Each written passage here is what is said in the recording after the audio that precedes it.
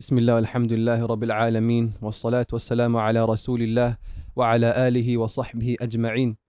اللهم اغفر لشيخنا ولوالديه ولمشايخه وللمسلمين أجمعين. أما بعد، قال الناظم حفظه الله تعالى: بسم الله الرحمن الرحيم. بحمد ربي الذي إن يريد بعبده خيرا يفقه أبتدي، ثم صلاة الله مع سلامي على النبي معلم الأحكام. وبعد هذا النظم وهو الأصغر في الفقه سهل واضح ميسر، فاحفظه يا بني واحفظيه بنيتي ولتفهما ما فيه. Jazakallah khair. The Shaykh starts off with the Basmala and then he goes on to the Hamdala. He says, بحمد ربي الذي إن يريدي بعبده خيرا يفقه أبتدي. He says, I start off with doing hamd of Allah subhanahu wa ta'ala. If you were to now translate al-hamd literally, what do we normally find in the tafasir, or should I say the translations of the Quran? As soon as you open up Surah Al-Fatiha, how do they translate Alhamdulillah Rabbil Alameen? All praise. Let me tell you all, brothers and sisters, the English language does not give the Arabic language justice. And we'll find out how. Here, Alhamdu, my beloved brothers and sisters, it means in the Arabic language, وصف المحمود بالكمال مع محبة وتعظيم. We just mention a whole sentence just to explain what Alhamd, which means to attribute completeness to the one who's deserving of all praise, coupled with love and glorification. I'll say that again. وصف المحمود بالكمال مع محبة وتعظيم.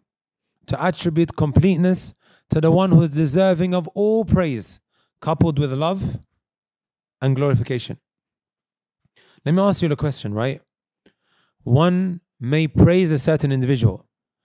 Does that necessitate that he loves him when he does so? In all cases? One may praise, but it isn't coupled with love and glorification. A little bit like what used to happen back in olden times, right? The king would hold a poetry competition. The one who has the best form of poetry praising the king, he would win.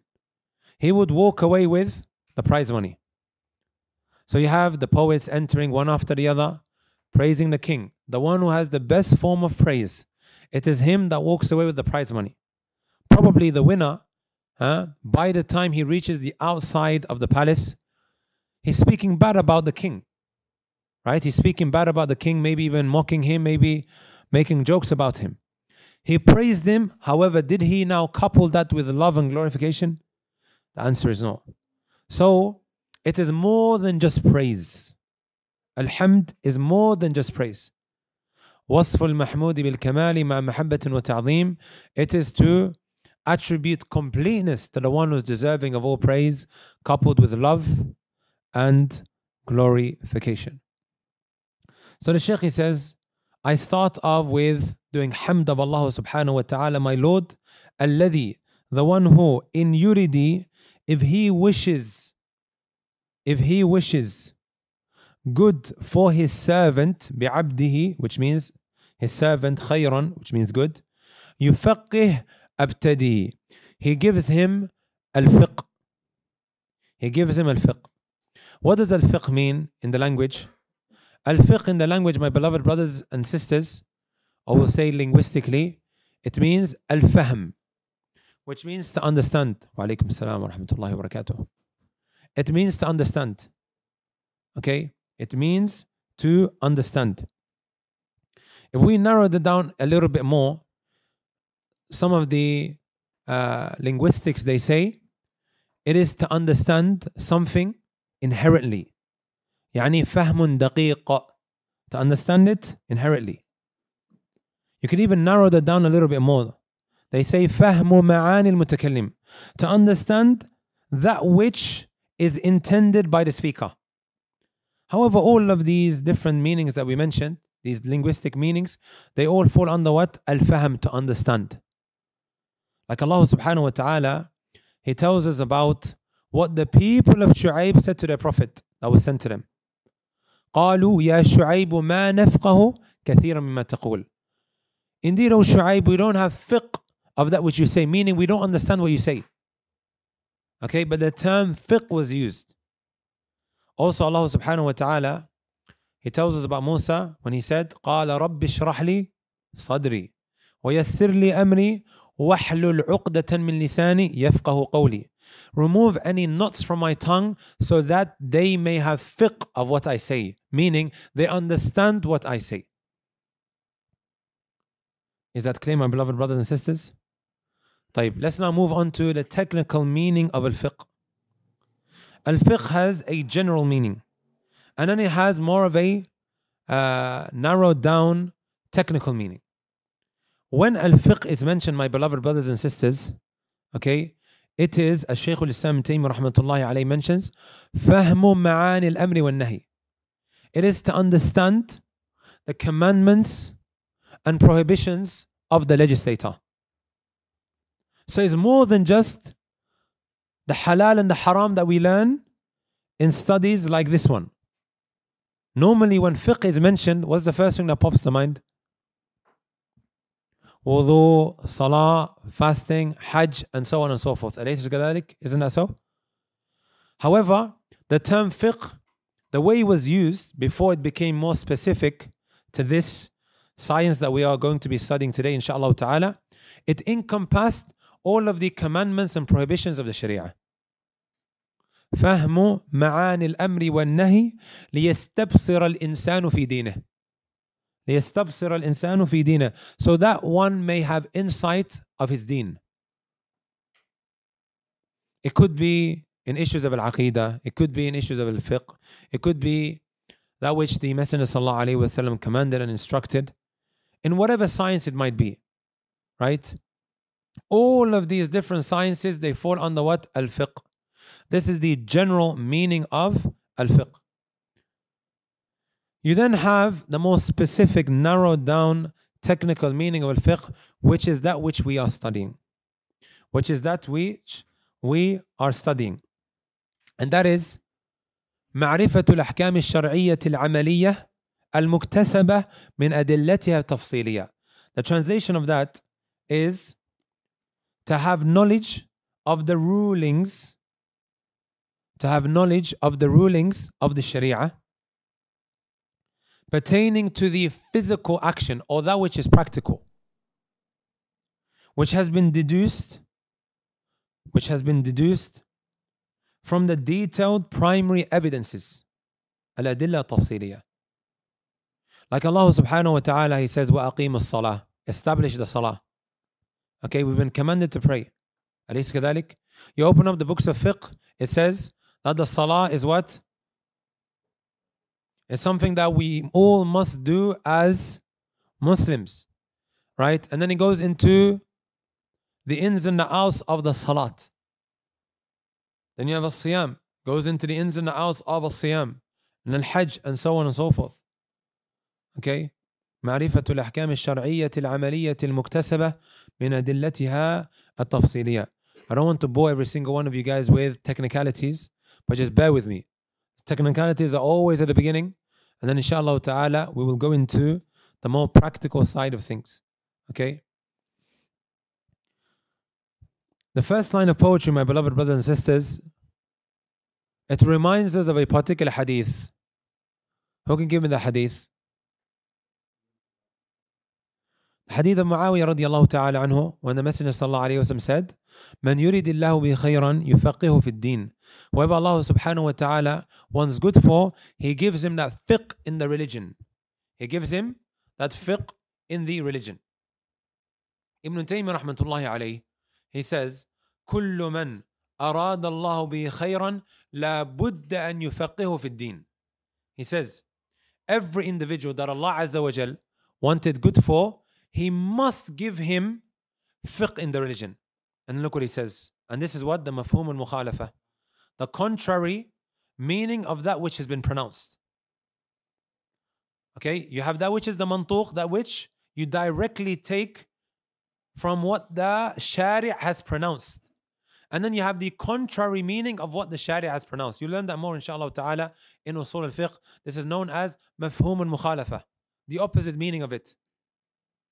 Whoever Allah subhanahu wa ta'ala did not want good for, He doesn't give him an understanding in religion. And normally what I tend to mention, my beloved brothers and sisters, the fact that Allah Azza wa Jal chose you to sit here, right? Indeed, istafaka. Allah Azza wa Jal has indeed honored you, chosen you from amongst how many Muslims? Millions of Muslims, to be able to gain an understanding in your religion. He chose you from amongst all of your family members who may be busy with the dunya, who may be busy with sin. If you look at all of your friends or those who are at similar age and what they get up to throughout the week, hasn't Allah Azza wa Jal blessed you to be sitting in a gathering of knowledge? That should really, really make you feel special, that Allah Azza wa Jal picked you out, or should I say handpicked you out from all of these human beings who are just chasing none other than Allahu wal-la'ib. Allahu wal-la'ib. Chasing that is what? Of no benefit. So may Allah Azza wa Jal honor every single one of you for making a sacrifice, especially on a weekday, right, to attend these classes. And I know people tend to be extremely busy on a weekday. They have work, they have school. But to take time out, even though when you're what? Busy or tired or exhausted, you will inshallah ta'ala reap the fruits. And look at it like this, brothers and sisters. In accordance to how much effort you put into something, this is how much of success you will acquire. And this qa'idah was mentioned by many of the scholars. For example, Ibn Taymiyyah rahmatullahi alayhi says, أجمع كل عقلاء الأمة. All, did I say ulama or uqala? أجمع كل عقلاء الأمة. All people of intellect have unanimously agreed أن النعيم لا يدرك بالنعيم. You will not be able to attain or acquire success with ease. Isn't that common sense? It's common sense for anything that you might try to acquire. You have to work hard. You must put the effort in. Even Imam al-Shafi'i rahmatullahi alayhi says, بقدر الكد تكتسب المعالي ومن طلب العلا سهر الليالي. In accordance to how much effort you put into something, this is how much of success and loftiness that you will acquire. Right? Ilm doesn't come easy, my beloved brothers and sisters. You would have to put the effort in. And then you will reap the fruits. Now look at this qari, this individual who has memorized the Quran. Look how Allah Azza wa Jal honors him. Do you think it was easy for him now to memorize the Quran? Allah Azza wa Jal chose him to lead the Muslims on the most honorable nights of the year. The last 10 nights, right? It's not the doctor that's leading it. It's not the engineer. It's not the one who is a professional, very well educated academically. It is the one who has memorized the book of Allah Azza wa Jal. Look how Allah Azza wa Jal honored him. Right?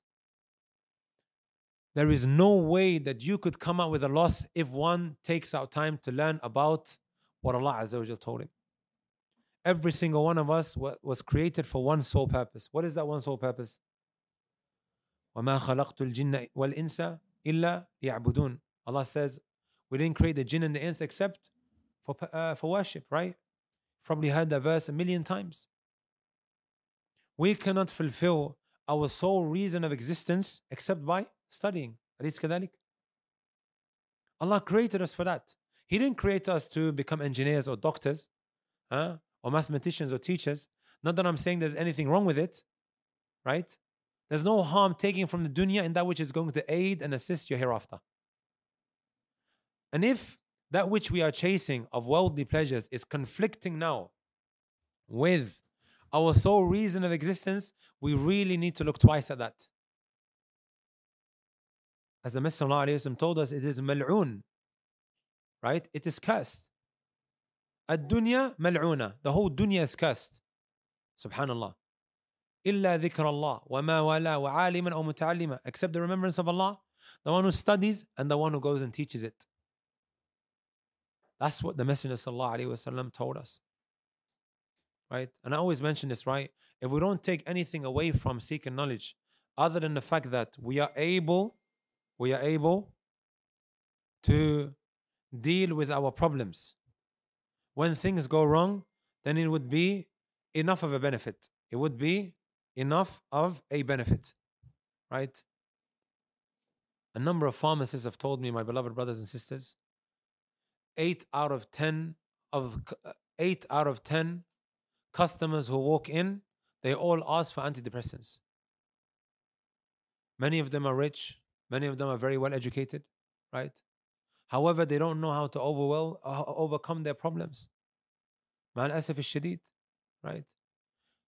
Learning the deen of Allah subhanahu wa ta'ala gives you a simple and easy remedy for that. Just requires one to take some time out to study. If you look at all of these very well-known YouTubers, very well-known personalities, they are all suffering.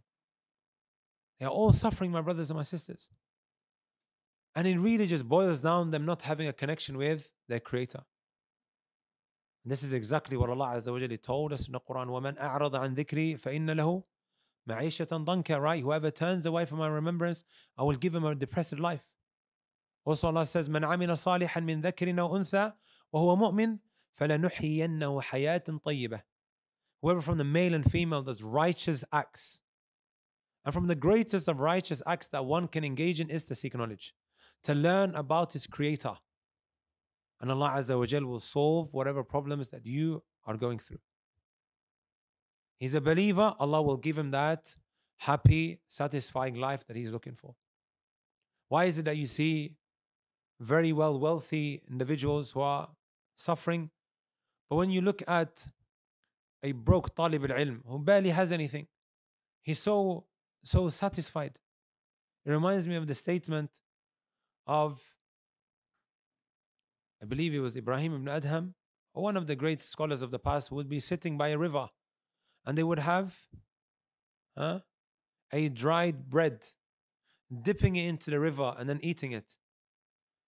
They would say to one another, لو علم الملوك وأبناء الملوك ما نحن فيه من الراحة لقاتلونا بالسيوف. If the kings and their children knew the raha, the contentment and the peace that we experience and feel, they would have indeed fought us for it with their swords. Right? Learning about your religion, it gives you that contentment that money can't buy.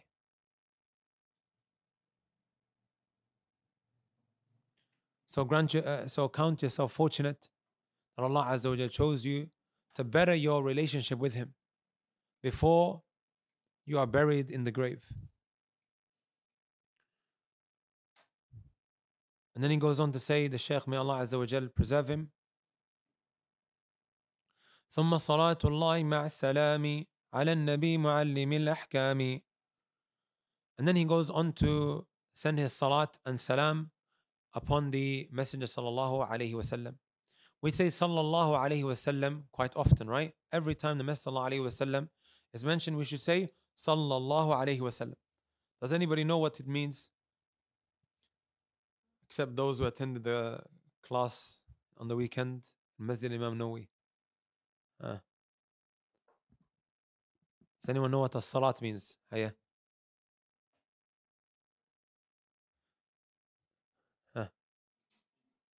Sending peace. Hiya.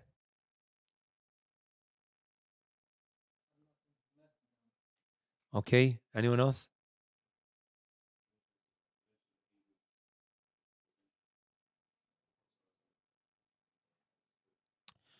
نعم. قال أبو العالية, he mentioned ثناء الله على عبده في الملأ الأعلى. When we ask Allah subhanahu wa ta'ala to send salah upon the Messenger sallallahu alayhi wa sallam, okay, we are asking him to make good mention of his prophet in the congregation of the angels. ثناء الله على عبده في الملأ الأعلى. It is Allah subhanahu wa ta'ala making good mention of his prophet in the congregation or in the assembly of his angels. And then as-salam. Does anybody know?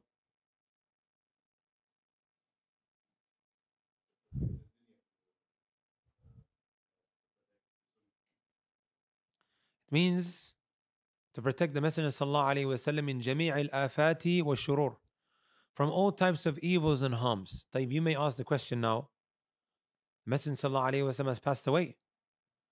The incident is very well known. It's in Sahih Bukhari. Abu Bakr radiallahu ta'ala anhu stood on the minbar and he said, Man kana ya'budu Muhammadan fa inna Muhammadan qad mat. Whoever used to worship Muhammad sallallahu alayhi wa sallam, indeed he has passed away. وَمَنْ كَانَ يَعْبُدُ اللَّهِ فَإِنَّ اللَّهَ حَيٌّ لَا يَمُوتُ. Whoever used to worship Allah, then indeed Allah Azza wa Jal lives and does not die. What harm is it that the Messenger sallallahu alayhi wa sallam needs to be protected from?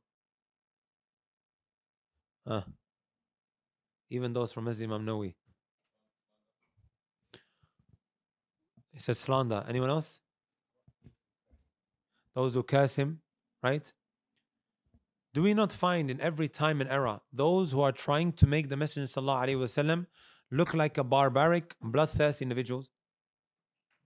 Do we not find that? They're always trying to tarnish his image. Okay? However, Allah subhanahu wa ta'ala always sends those who defend his deen. Min kulli khalafin uduluh. Are you with me, my brothers and my sisters? Right? It is protected by the guardians of the Sharia with the ilm that Allah subhanahu wa ta'ala has blessed them with. No.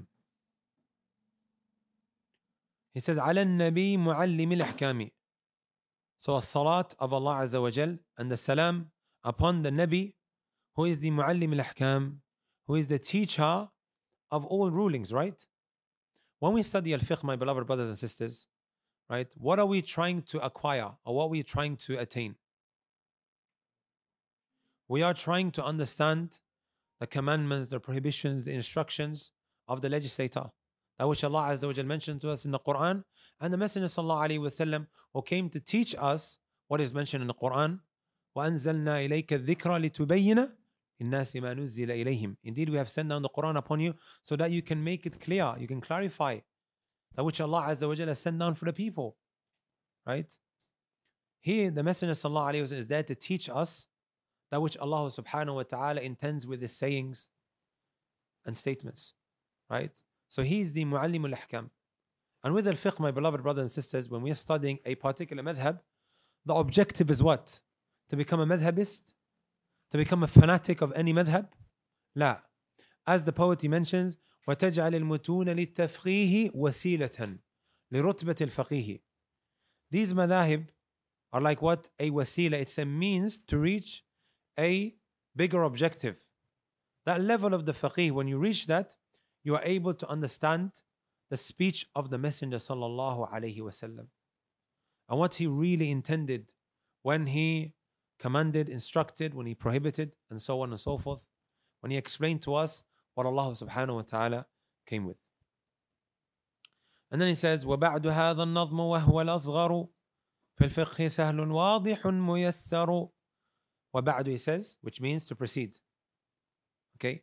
When you move on from one topic to another, you can say what? وَبَعْد. This is why we hear the Imam or the Khatib on Friday, after Khutbatul Hajj, what did he say? وَبَعْد. Then he goes into the topic at hand. He says, هَذَا النَّظْمُ وَهُوَ الْأَصْغَرُ. It is the most concise and shortest of poems that you will come across fil fiqh, which is very true. It's a 32-line poetry, which covers that which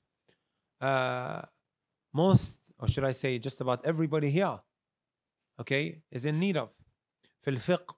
He says, سَهْلٌ وَاضِحٌ مُيَسَّرٌ.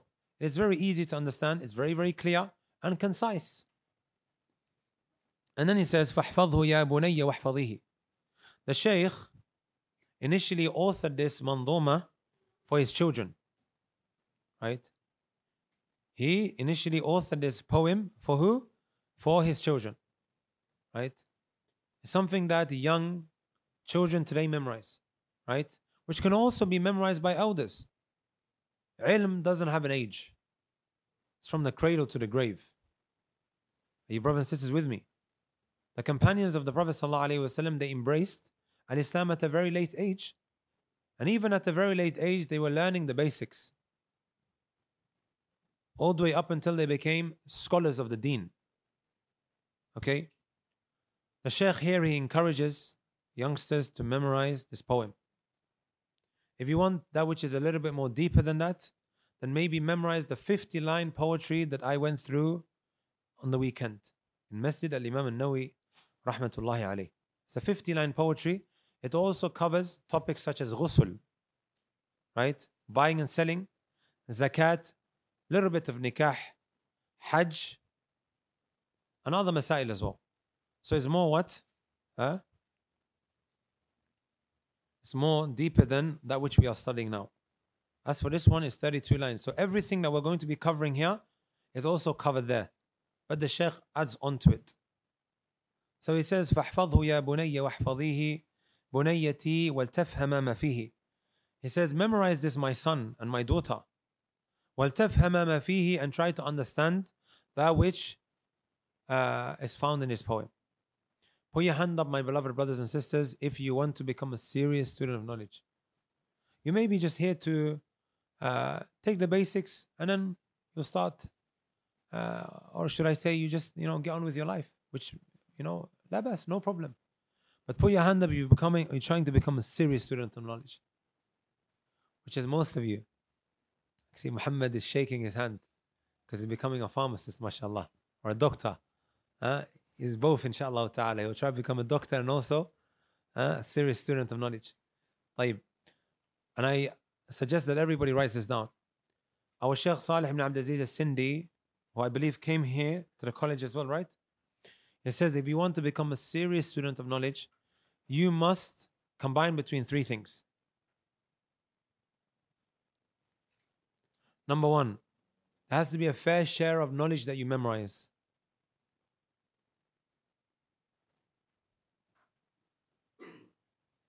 Number two, you have to do a fair share of reading. And number three, and by the way, this is not in any particular order, right?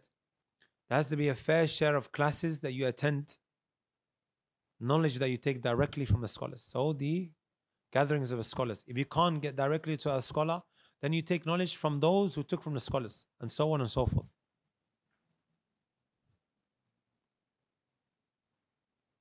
Our Shaykh Salih ibn Abdullah ibn Hamad al-Usaymi, he said, لا بد من حفظ. It is a must that you memorize. ومن ظن أنه ينال العلم بلا حفظ فإنه يطلب محالا. Whoever thinks that he's going to acquire knowledge without memorizing, this person is chasing the impossible. So there has to be a fair share of memorization. And it makes life so much more easier as well. If you just think about it from a logical perspective, right? Does anyone here have photographic memory? Now, as soon as you look at something, you memorize it. A little bit like Al-Imam al-Shafi rahmatullahi alayh. If he had a book, he would need to cover one side just so the other side doesn't interfere with the first. That's how sharp his memorization was.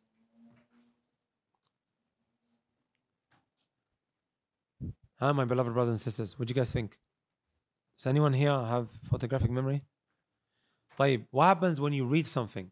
Most people, are they able to remember that? You just read it once. Can you fully remember everything on there? You might remember snippets here and there, but then you'll end up forgetting everything, right? If you don't revise it. Now the person who keeps on repeating and repeating and repeating, right? That's more likely to stick than one just reading something the first time or the second time, right? So if you want the information to stick, it only makes sense that you repeat it so many times. And that's exactly what memorization is. Repetition, which then sticks. And it takes longer to forget. It takes longer to forget. And that which is also extremely important is comprehension. We don't just memorize, and become like parrots. Right? And sometimes just memorizing without understanding may lead you what? To destruction. Like what happened to many of those who are extremely passionate about the jihad and so on and so forth. They memorize certain hadith and they memorize Nawaqidul Islam. I'm sure you guys are familiar with Nawaqidul Islam, right? The 10 acts that nullifies your Islam. Without understanding, right? They started declaring so many to be what? Kuffar. Throwing around takfir like you're giving out sweets. Huh? And that is because he hadn't understood the masail, the ins and the outs of these 10 nullifiers, which requires an extensive explanation. I remember when our teacher, Sheikh Abdul Hamid al-Zakari in Dammaj in Yemen, taught us Nawaqil al-Islam, and Sheikh Sulaiman Ruhaili done the exact same thing as well in the Prophet ﷺ's masjid. Right? They went through the preventatives of takfir and the conditions of takfir, which lasted maybe more than an hour and a half, maybe a whole lesson or two. Just so this young, passionate student of knowledge doesn't run with these nawaqid, and then starts making takfir of the people unjustly, which is the beginning of him now joining some of these extreme groups abroad. You brothers and sisters with me? So comprehension is very, very important. The poet, he says, إِذَا لَمْ تَكُنْ حَافِظًا وَاعِيًا فَجَمْعُكَ لِلْكُتُبِ لَا يَنْفَعُ. If you're not someone with hifd and comprehension, you just gathering books, right, will not be a benefit for you. And then he says, أَتَحْضُرُ بِالْجَهْلِ فِي مَجْلِسٍ وَعِلْمُكَ فِي الْبَيْتِ مُسْتَوْدَعُ. You're going to come to a sitting with ignorance, right, while your books are stored in the closet, or in the warehouse. No, you come with that which you memorized, which you acted upon, and acting upon the knowledge allows you now to solidify that which you have memorized. باب الطهارة وفصل في الوضوء فيه الشروط ثم ما يفترض النية العقل مع الإسلام ماء طهور من سوى الحرام إزالة المانع من وصوله وهكذا الخارج من سبيله والفرض غسل الوجه واليدين مسح لرأس غسل كالرجلين والفم والأنف من الوجه جعلا والأذن من رأسك ترتيب ولا. The Shaykh then goes on to say باب الطهارة, the chapter of الطهارة. الطهارة linguistically, my beloved brothers and sisters, it means النظافة والنزاهة عن الأقدار. Cleanliness from impurities. As for the technical meaning, and this is what concerns us here, ارتفاع الحدث وما في معناه وزوال الخبث. Okay, to uplift these spiritual impurities. To uplift these spiritual impurities, okay, and to remove any visible physical impurities. Let's stand over each one, inshallah ta'ala, for a moment. We hear this term being thrown around all the time. Irtifa'ul hadath. What does raf'ul hadath mean? Or what does hadath mean? Here we translated it as uplifting the spiritual impurities, and this is of two types. Minor spiritual impurity and major spiritual impurity. Brothers and sisters, what I really want you guys to walk away with, inshallah ta'ala, is the examples that I give and how I subdivide some of the masail, or how I put it into compartments. This will really, really help you when you teach or when you explain it, whether it is you explaining it to yourself or explaining it to others. Some of you guys may have studied fiqh, however, it may not necessarily be in how we are dividing, okay, or maybe putting it in these different categories, okay. And I'm giving you guys what the mashayikh have taught us in the Haramain, okay. So you have minor spiritual impurities, major spiritual impurities. What does hadathun asghar mean, or hadathun akbar? An individual now pays a visit to the lavatory. Everybody knows what a lavatory is. It's a nice way of saying the toilet. He relieves himself, okay, after urinating or after excreting, right? He washes himself. He does istinja. From that point all the way up until he makes wudu, what is the state that this individual now is in? Minor spiritual impurity. Okay? Are there any visible physical impurities? There aren't any. Is that clear, brothers and sisters? It's a spiritual form of impurity. So all the way up until he makes wudu, we would say this individual, okay, has the trait حدث أصغر. Is that clear? طيب. An individual now has sexual intercourse. He's paid a visit to the bathroom. He's washed his private area. Is there any visible physical impurities? There aren't any. From that point all the way up until he takes a ghusl bath or a purificatory bath, how would we describe him? Someone who has major spiritual impurity. Can you see it visible? No, you can't. This is what is meant by hadathun akbar. This is what is meant by hadathun akbar or al-hadathul akbar. طيب, an individual now farts. Can you see or passes air? Can you see the physical impurities? Is it visible? No, it's not. Right? All the way up until he makes wudu, we say this individual has hadathun asghar or hadathun akbar. Major or minor? Minor, excellent. طيب. And then you have the second part of the ta'rif, which is what? وَزَوَالُ الْخَبَثِ. To remove any visible physical impurities. To remove any visible physical impurities. And that could be on your clothes, it could be on your body, right? That you would need to remove because it's what? An impurity that must be cleaned. طيب. He then says وَفَصْلٌ. Fasl, which is the singular term for fusul, is a term that is used, okay, when subdividing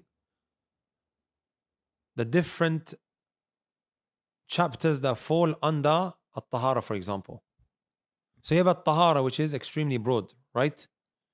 And so many different topics fall under at-tahara, like wudu. What else? Ghusl. What else? Tayammum. What else? Al-Hayd, chapter of menses. So you would see fasl, which is now what? A subchapter of the more broader chapter, which is what? At-tahara. الوضوء هو استعمال ماء طهور في الأعضاء الأربعة على صفة مخصوصة. Don't worry, brothers and sisters, if you don't understand or you don't get these technicalities, don't worry about it. It is to use a type of water that is tahur. We'll go into waters, inshallah ta'ala, in a short while. It is to use a water that is known as at-tahur on 4 body parts in a specific manner. In a specific manner. The wudu that we carry out, that's exactly what we're referring to here. He says, فيه الشروط ثم ما يفترض. Okay? The wudu has shurut, it has conditions. And it also has that which is fard. If you want to maybe put it as a pillar, that's absolutely fine as well. If you want to translate a fard as a pillar, that's absolutely fine. I promise you guys, inshallah, this will be the last technicality before we go into the more practical side of things. Okay? It says, فيه الشروط, there are conditions. Who can tell me what a condition is? That which is needed before the act of worship. Does anyone have the definition in Usul al-Fiqh of a shart? Hands dropped, huh?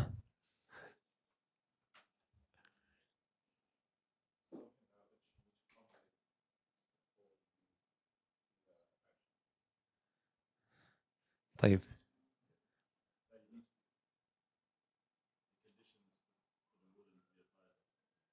طيب. هو ما يلزم من عدمه العدم ولا يلزم من وجوده الوجود. Okay? Who remembers the translation?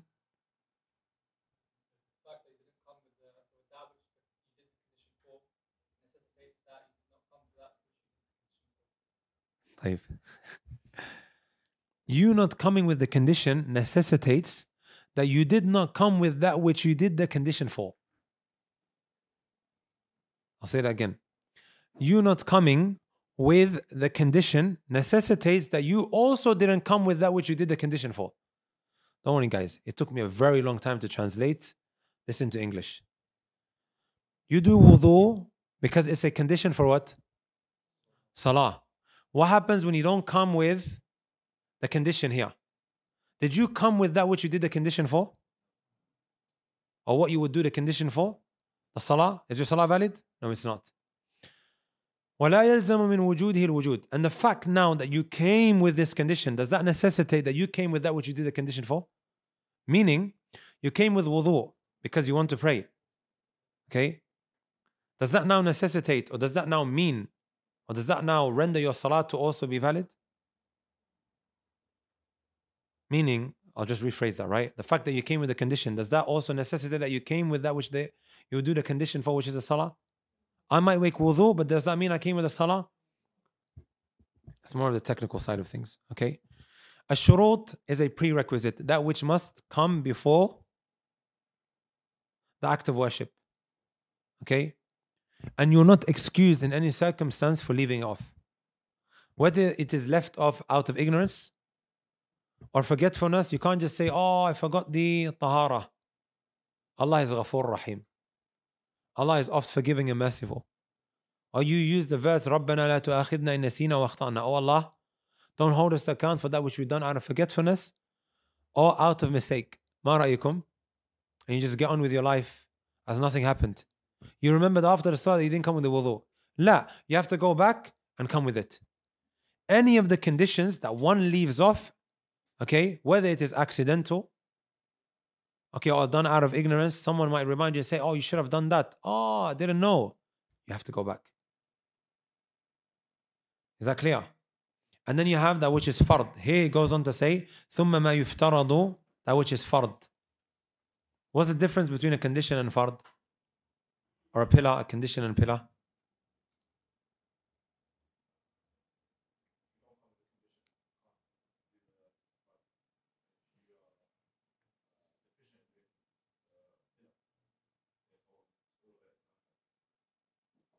Okay. Something that you have to come with before the salah, before the action, and it has to remain throughout the whole action until you finish it. Whereas a pillar is something that is only a central part of the action.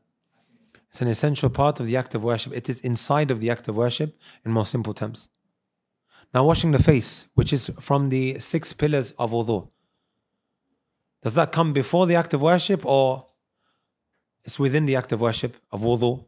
The act of worship here is wudu. Is there a prerequisite that which you have to do before starting the wudu, or is it something that you have to do within the wudu? Within the wudu. That's the difference between the two. And the common feature between the condition and also the fard is that you are not excused for having left it off. You will still have to come with it. طيب. Now he goes on to the conditions of the wudu. And here the Shaykh, may Allah Azza wa Jal preserve him, mentions 7 of them. The first condition that he mentions is an-niyyah, the intention. Okay? The intention, my beloved brothers and sisters, is in the heart. Okay? The passing thought through one's heart is sufficient. We don't need to overly complicate the issue of intentions. Are you brothers and sisters with me? You don't need to utter it a number of times before you start the act of worship. That only leads to waswas. That only leads to waswas, the whispers of the devil. Okay? And this is a sickness that some may be afflicted with, and may Allah Azza wa Jal cure the Muslims. One is doubting and hesitating. Did I do the intention? Did I not? He wakes up maybe half an hour before Fajr and he doesn't leave the bathroom except after sunrise. Wal-'iyadhu billah. The intention is very, very simple. Right? It's a passing thought through one's heart. وَمَحَلُّهَا الْقَلْبِ. Right? You don't need to utter it. Its place is the heart. Its place is the heart. Okay? And we know the famous hadith of the Prophet ﷺ, إِنَّمَا الْأَعْمَالُ بِالنِّيَّاتِ. Right? Actions are judged by intentions. Okay? Let me ask you guys a question. If an individual now jumps into the swimming pool and then after coming out, he says, oh, subhanAllah, it's Dhuhr time. And yes, I washed the 4 body parts, right? Remember the ta'rif of wudu.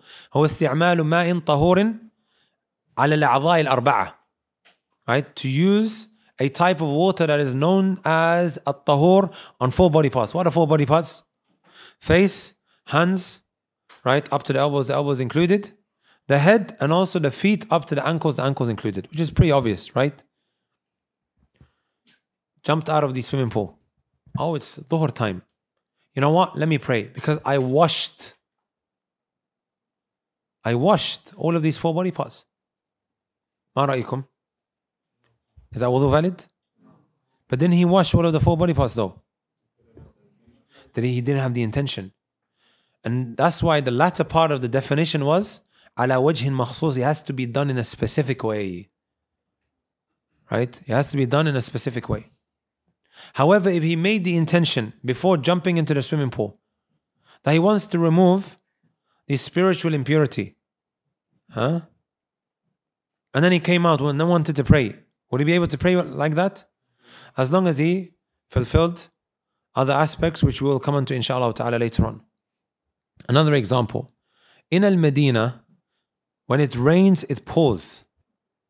It really, really does. And you become soaked, right? And you're not wearing shoes. Normally we don't walk around with shoes. You're wearing sandals. And it's pouring, right? Really, really hard. That water will reach all of these 4 body parts. ما رأيكم? Is wudu valid?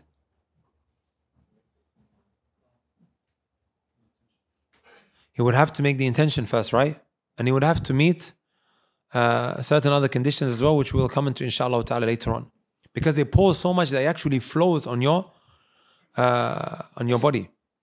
It actually goes through your skin, goes through your clothes. That's how wet it becomes. طيب.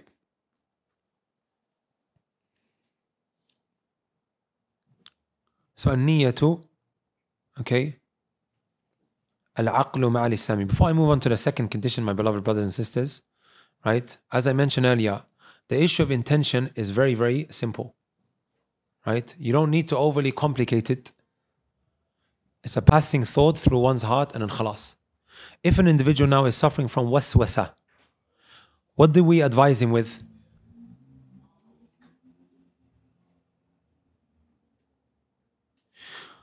The scholars, they mention this principle, which I suggest everybody writes down. لا احتياط للموسوس. You know how we double check that we've done something right. We have to ensure that we've done something properly. The one who's suffering from waswasa doesn't need to double check, or he doesn't need to ensure that he's done it properly. If it means pulling him out of the toilet, okay, then we should do so. And this is what we advise him with. Make the intention, do it, khalas, get out. Is that clear?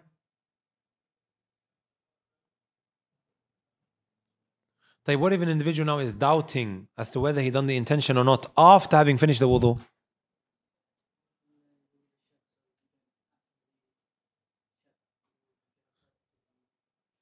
If you are doubting as you are doing the act of worship, it may be safer to restart again, providing that you're not someone who's suffering from waswasa. Is that clear? However, shaitan's whispering after you finish the wudu. Did you do it? Did you not? You most likely didn't do it. Shaykh ibn Uthaymin rahimahullah has a line of poetry in his manzuma, in his poem, that covers usuli principles. He says, وَالشَّكُّ بَعْدَ الْفِعْلِ لَا يُؤَثِّرُ وَهَكَذَا إِذَا الشُّكُوكُ تَكْثُرُ. The doubts that an individual has after doing the act of worship, this doesn't affect it whatsoever. And likewise, if someone is suffering from a lot of waswasa, is that clear? So in a nutshell, when you start your wudu, the intention should be, right, to remove the spiritual impurity, or making wudu for that which is wajib upon you to do the wudu for, like at-tawaf or as-salat, touching the mushaf and so on and so forth. Or that which is sunnah. Okay? You want to pray 2 raka'at duha. This is a sunnah act, right? You made wudu for this particular act of worship. Can I now also with this wudu pray my obligatory prayers? It's perfectly fine. See, the issue of niyyah is very sahal, brothers and sisters. Doesn't require overcomplication. I remember I said this, you guys know Ustad Yasin, right? He's a Shafi'i. If there's one madhab that causes you to have waswasa, it's the Shafi'i madhab. Because of how deep they go into the issues of intentions, which is not needed. Right? The Prophet ﷺ didn't utter it. The companions didn't utter it. The Tabi'een didn't utter it. It wasn't known that uttering the intention was attributed to them. Even the four great Imams of fiqh, even Imam Shafi'i himself didn't utter it. And this is what Al-Bayhaqi rahmatullahi alayhi mentioned about all of these scholars. Who is a Shafi'i himself? So the matter is sahl, brothers, sisters. 5 more minutes, then we'll stop inshallah ta'ala, okay? Number 2, al-aqlu. Sanity. Okay? Sanity is a condition in order for the wudu to be valid. The Messenger sallallahu alayhi wa sallam said the pen has been raised from 3 types of people. One of them is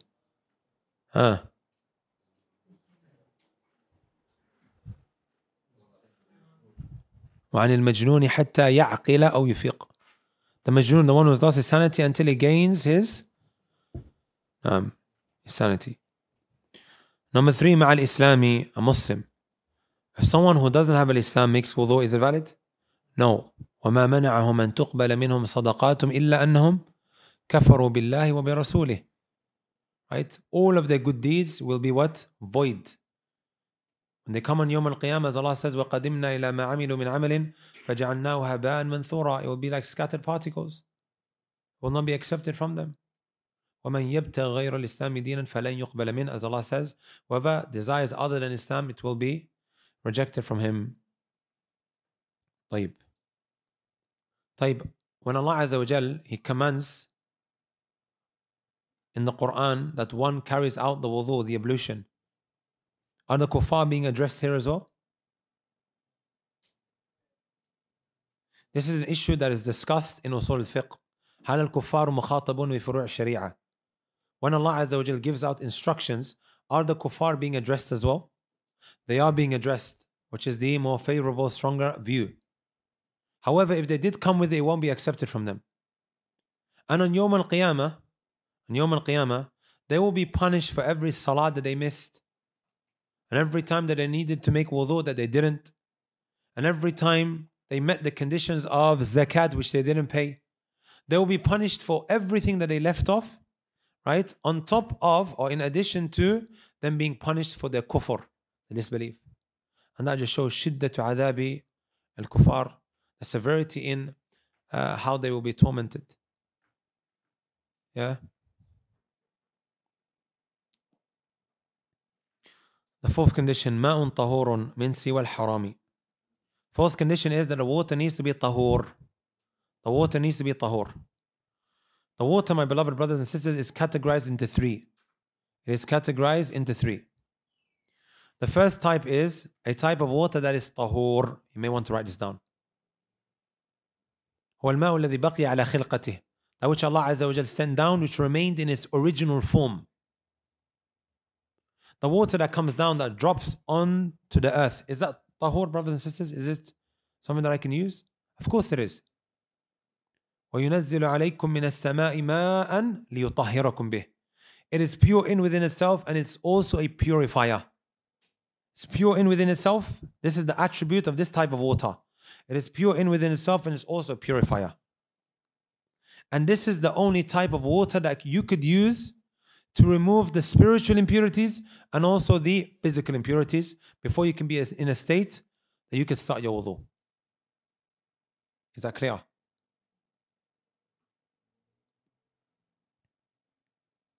You may ask yourself the question, how is this really relevant to us? We are living in the 21st century. We have water flowing through the pipes. أليس كذلك? How do you think they're making wudu in Ukraine at the moment? With all these bombs that are flying around that are hitting the central water system. Do you think water is coming through the pipes now? It may well be that they have to find water which they store in barrels. And we may well find ourselves in that kind of situation. Is it far-fetched, brothers and sisters, if it's happening around the corner, for us to be in that kind of situation? We may well have to go back to the ahkam related to water that we might not necessarily see in today's day and age because of the luxuries that we have. If you are now storing water in barrels, okay, this water now has remained in its original form, which is what? Tahur, pure in within itself and also a purifier. Because of it now coming in contact with a particular substance, it may well be that you can't make wudu with that particular water. So this is why, brothers and sisters, don't take these masail that we're studying lightly. Right? This is how we made wudu in places like Yemen. Your brother, Abu Taymiyyah, for full 4 years, he would take water out of a bucket and take a shower from a bucket. Because we did not have running water on a permanent basis. The water would run through the pipes once every 2 days and sometimes once every 3 days. Would be storing it. And sometimes the water wouldn't come for weeks. So we'd have to go to the masjid, pick it up in tanks. طيب. So this is the only type of water that you could use to remove the spiritual impurities and the visible physical impurities in order for you to be able to start your wudu. The second category of water is that which is referred to as tahir. How does it move from being tahur to tahir? Go on. Yeah, go on you.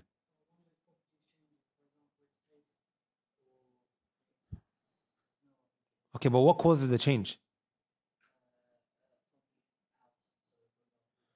Something else is a very, very vague term. Okay, what other substance? I'm looking for more detail. Go on. طيب, you gave me an example now. I need... جميل. That's the term that I was looking for. The poet, he says, وَطَاهِرٌ وَهْوَ الَّذِي تَغَيَّرَ مِنْ خَلْطِ طَاهِرٍ بِهِ فَأَثَرَ. If this water now comes in contact with a pure substance, that's the key word, which causes one of 3 things to change. What are the 3 things? Smell, taste, and color. The way I remember is, okay, by using the abbreviations of an internet company in Saudi Arabia. You know, you have EE here in Vodafone. There's a very well-known internet company there called STC. Smell, taste, and color. That's how I remember.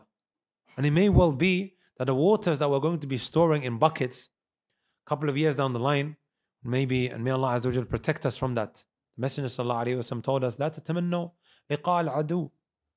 Don't wish to meet the enemy. However, we have to be real, right? With Putin threatening the West now, especially the UK, Boris Johnson, with nuclear weapons, Allahu A'lam what will happen in due course. أليس كذلك? Isn't that so?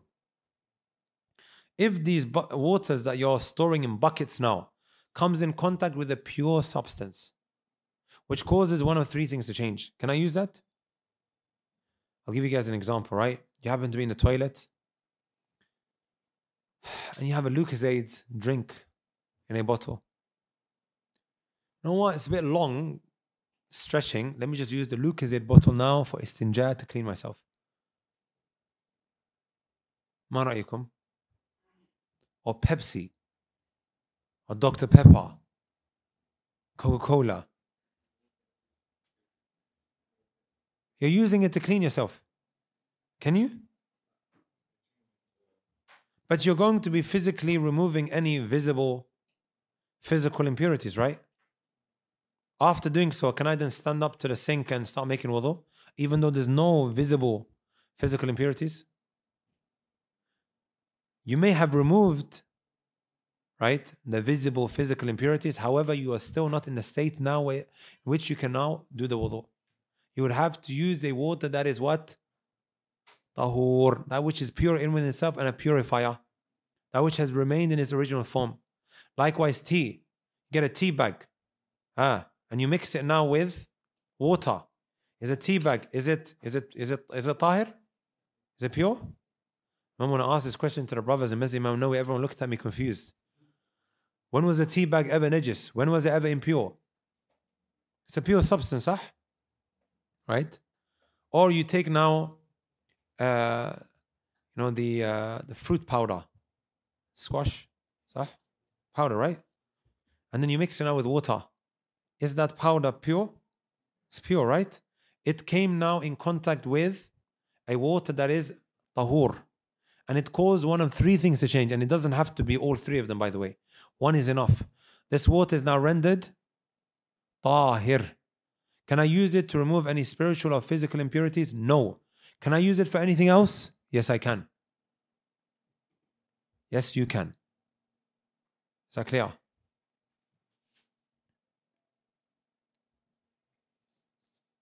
What about the water on the beach? That has now become mixed with soil and sand and... Is it pure? Can I use it? No, but it might be very like sandy water. If you take a little bit out and you start making wudu from it, sandy.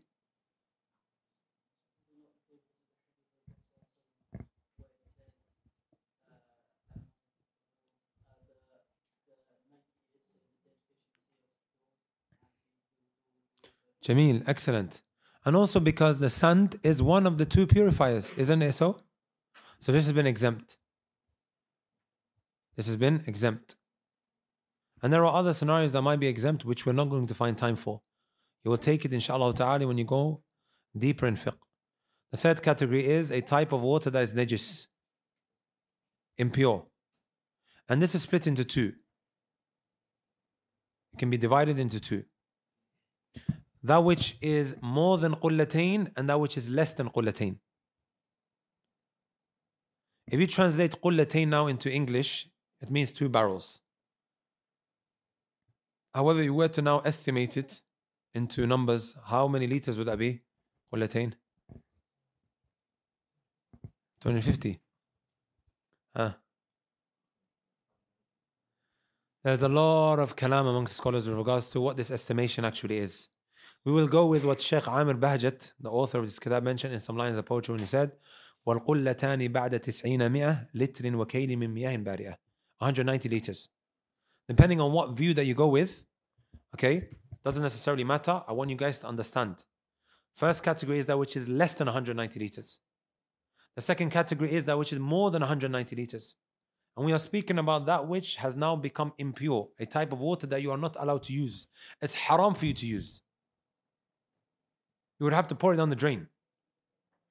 So that which is less than 190 liters, if it comes in contact with an impurity, just mujarrad mulaqat, a mere contact with it, it would be considered impure.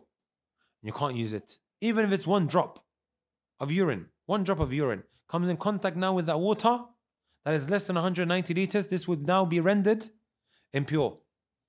If it's now more than 190 liters, this water would be rendered. We would have to check if one of the 3 things has changed: the smell, taste, and color. That's if it's more than 190 liters. Did everybody get that? Like the swimming pool. You'll always find that guy who starts urinating in the corner of the pool. Or he starts defecating in the corner of the pool. Right? Is the swimming pool more than 190 liters? Most likely it is, right? And that wouldn't actually affect the purity of this water because it's more than 190 liters, only if the smell or the taste and the color changes. Is that clear? Then moving on swiftly, inshallah ta'ala, the 4th condition was ma'un tahurun. The water has to be what? Tahur. And pure in within itself and also a purifier. Min siwal harami. The 5th condition is that it can't be haram for you to use this water. In other terms, they mention in their books, it has to be permissible for you to use. It has to be permissible for you to use. Okay? So what we're referring to here is that water that you're using cannot be stolen, or the money that you use to buy this water can't be stolen.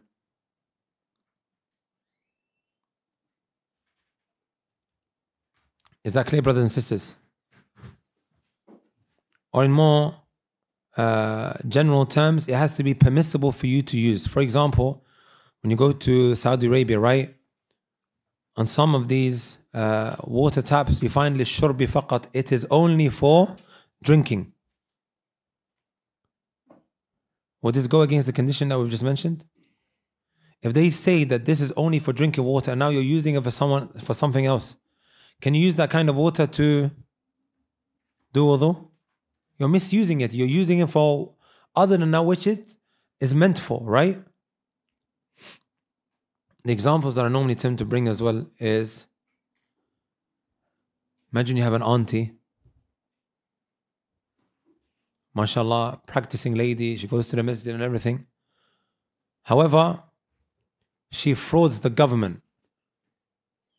She claims that she has, or should I say she's single.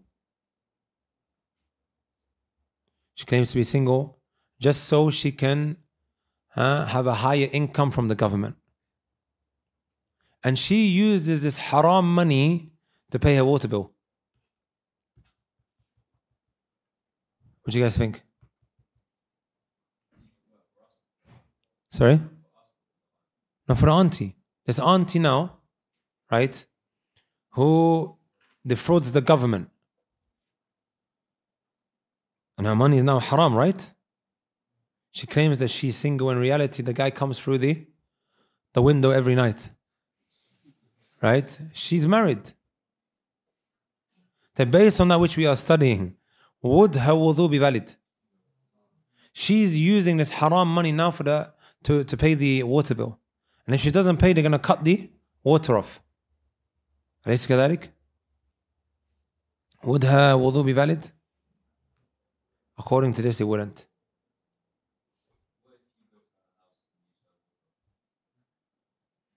What if I go to a house? Like somebody asked us yesterday. I think it requires deeper look into this, right? Because I remember one time researching a point where one says, my dad's money is haram and he pays for all the food and everything and he pays for the rent.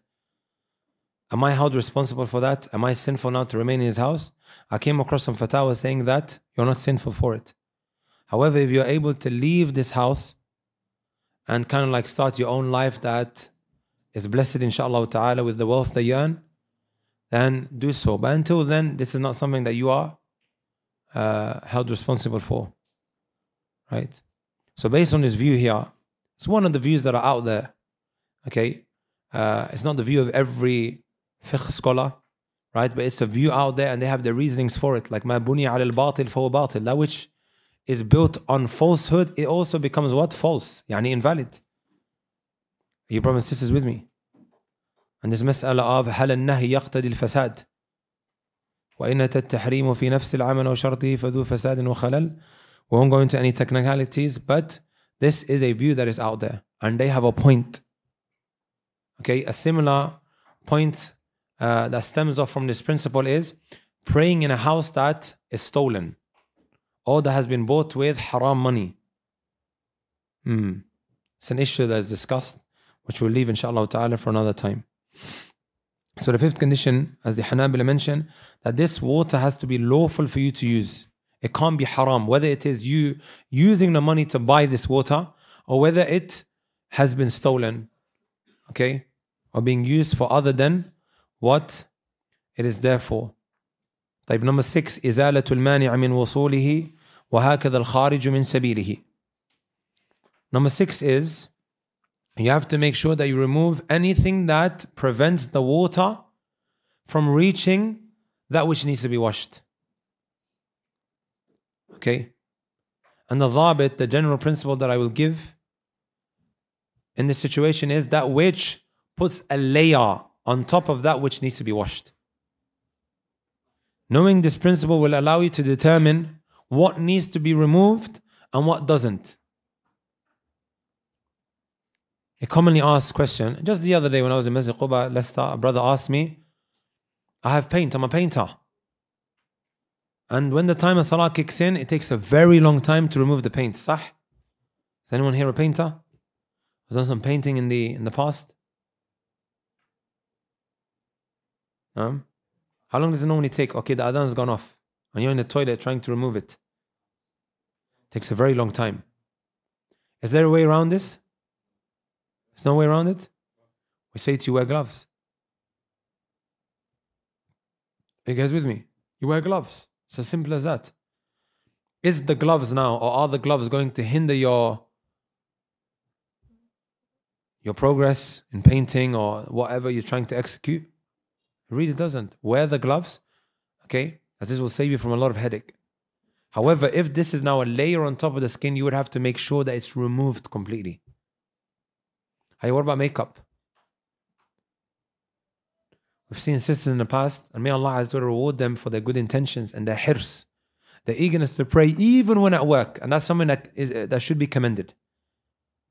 However, she's wearing a full mask, right? And when she does wudu, she does this. Right? This isn't ghusl, this is not washing. Inshallah ta'ala, later on we'll speak about the difference between washing and also wiping. You would have to make sure that you remove, and this is, remember, a condition, a prerequisite for the wudu. You will have to remove it before you start the wudu.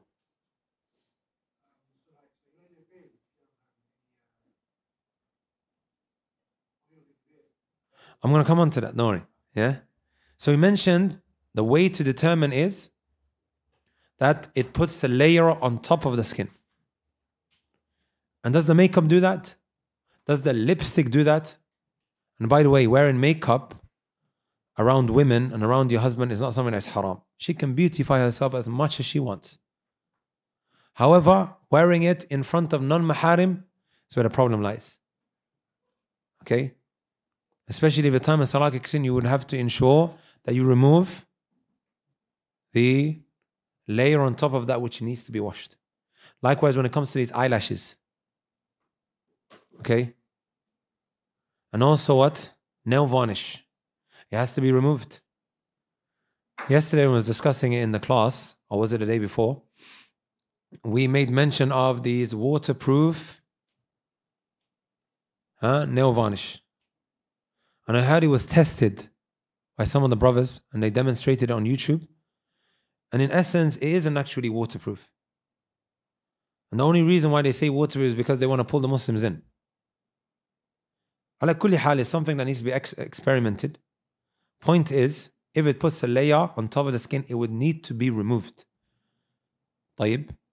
Another example that I normally tend to mention is that which relates to henna or henna. What do you guys think? There are two stages to henna, or the henna that a woman puts on. The stage when the mom's walking around like this, Muhammad get me this, Muhammad get me that. Waiting for the henna now to dry up.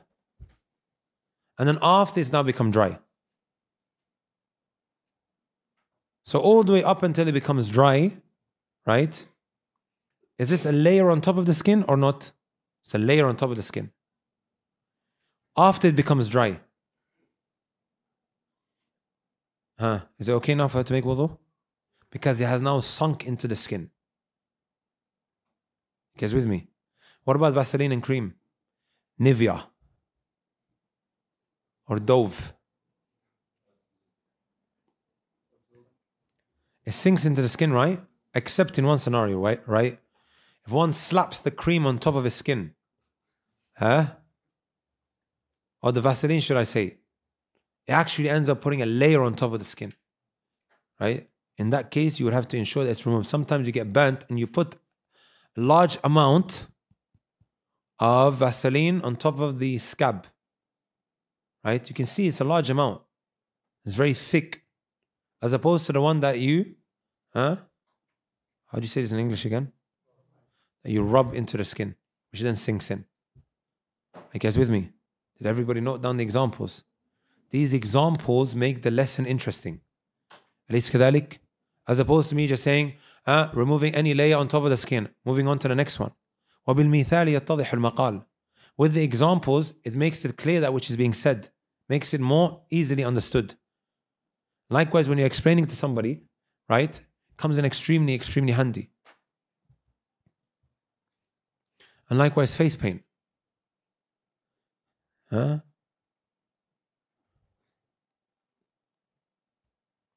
one may ask now, is a woman excused when she goes on a wedding? She arrives at the wedding maybe at Asr time. And what time does she normally finish? After midnight. أليس كذلك? Isn't it so? And she's wearing makeup. She's maybe spent over 50 pounds, maybe even more than that, on her makeup. She came to dress to impress. صح? Is she excused in this kind of scenario? The one marrying and the one attending the marriage or the wedding, they're both not excused. At all. I remember, subhanAllah, my mom told me this story. I mentioned this the other day as well. Of a sister who was being pressurized. The sister was getting married, right? She was being pressurized to remove her makeup that she spent hundreds of pounds on. Time of salah kicked in. And every salah has its time, right? Can I decide to pray Asr at Isha or after midnight? لا. الصلاة كانت على المؤمنين كتابا موقوتا. They pressurized her, and she refused. And I think also her mother threatened to walk out. Something along the lines of that. When she took all her makeup off, because she wants to pray. She's a righteous woman. She has an obligation. She ended up passing away in her sujood. Imagine if she delayed it. Right? We beg Allah subhanahu wa ta'ala for a righteous spouse, صح? That wasn't a dua, by the way, brothers. May Allah Azza wa Jalla grant you all righteous spouses here. Right? You beg Allah Azza wa Jalla day and night, Ya Allah, grant me a righteous spouse. Right? Day and night you beg Allah subhanahu wa ta'ala, grant me excellent results. There's a verse in the Quran where Allah Azza wa Jalla says, وَعَصَيْتُم مِّن بَعْدِ مَا أَرَاكُم مَا تُحِبُّونَ. You disobeyed Allah Azza wa Jalla after He showed you that which you really wanted. This verse came down when the participants of Uhud, those who the Messenger of Allah placed on top of that mountain, you know, Jabal Rumat, the 50, that the Messenger of Allah alayhi wasallam placed under the responsibility, I believe, is Abdullah ibn Jubair. Right? And he told them, don't come off the mountain. No matter what happens. Even if you see the war booty, don't come off. No matter what's happening, don't come off this mountain. As soon as they saw the war booty, they started saying, Al-Ghanima, Al-Ghanima. Khalas, the battle's finished. They were instructed, don't come off. Allah said, وَعَصَيْتُم مِّن بَعْدِ مَا أَرَاكُم مَا تُحِبُّونَ. You disobeyed Allah after He showed you what you really wanted. So you've been asking Allah for so long, Ya Allah, grant me a righteous spouse. And then on the day that you are granted that, you disobey Allah. You miss the salawat, you free mix, you blast music. How ungrateful is that, brothers and sisters? How ungrateful is that? For years you're asking, Ya Allah, allow me to come out with a first at university. The day you pass or the day you get your degree, you throw a bash, a party, where you invite everybody over and you're disobeying Allah Azza wa Jal. How ungrateful is that? Look at what Allah Azza wa Jal granted you, but then just threw it back in at Him.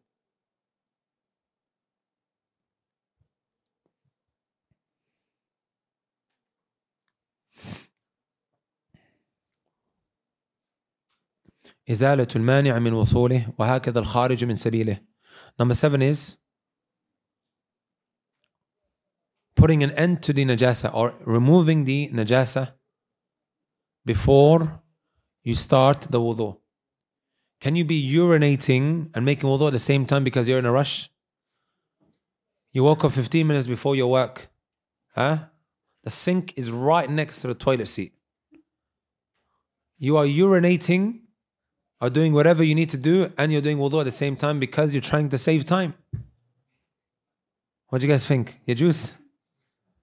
This is exactly what his point is speaking about. You can't be urinating, or the najasa, the impurities, can't be continuously coming out of your body while at the same time you're making wudu. Okay? So you have to firstly make sure that you do istinja after having urinated or defecated or whatever else you relieved yourself of in the toilet. Because it's not just number one and number two, there's many types. You have to make sure you clean yourself. You have to do istinja. Istinja, which means to wash yourself. Or use stones to clean yourself. You can either do istinja or istijmar. Or you can combine between them.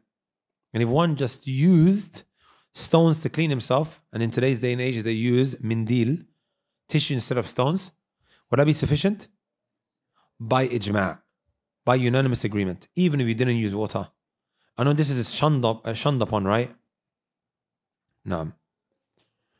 Point of the matter is, you have to make sure that you wash yourself before you make wudu. Or the other scenario is, you have to make sure that the najasa, the impurities, aren't coming out while you're doing the wudu. Right? After. Is that clear, brothers and sisters? And alhamdulillah for istinja. Islam is a hygienic religion. Would you guys agree with that? Well, I mean, just think about how disgusting the lifestyle of some of the non-Muslim is. Right? And how Allah Azza wa Jal blessed us with cleaning ourselves. The guy walks into one of these British toilets. He urinates standing up, goes home, doesn't wash himself, right? I don't even know who actually thought of that. That you don't wash yourself, you don't clean yourself. And then this individual remains like that, maybe throughout his whole day, and then goes to his family, and he does whatever he needs to do with his family. How disgusting is that? Alhamdulillah for Islam.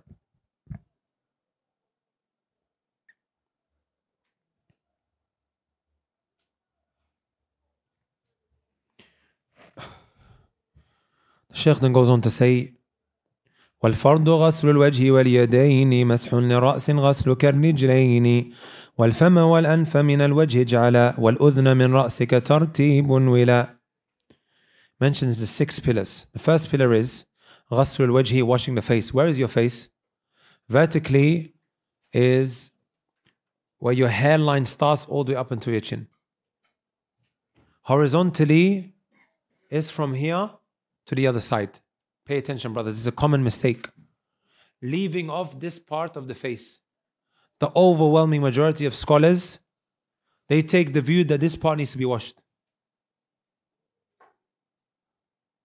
Is that clear? The area between your sideburns and also your earlobe. That must be washed. طيب, what is the definition of al-ghasl?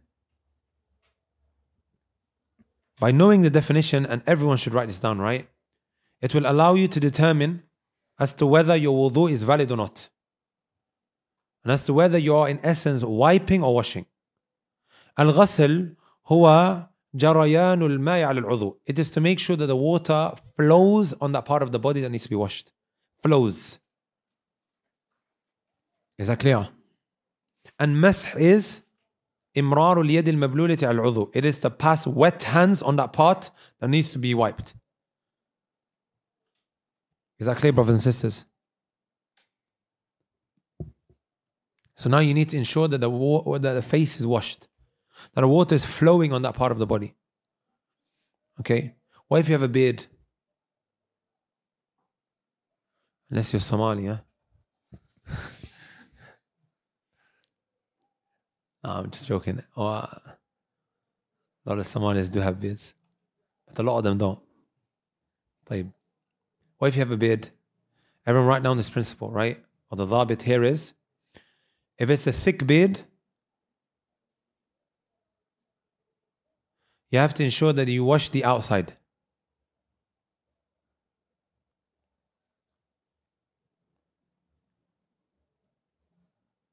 If it's a thin bed, you have to wash the outside and also the inside.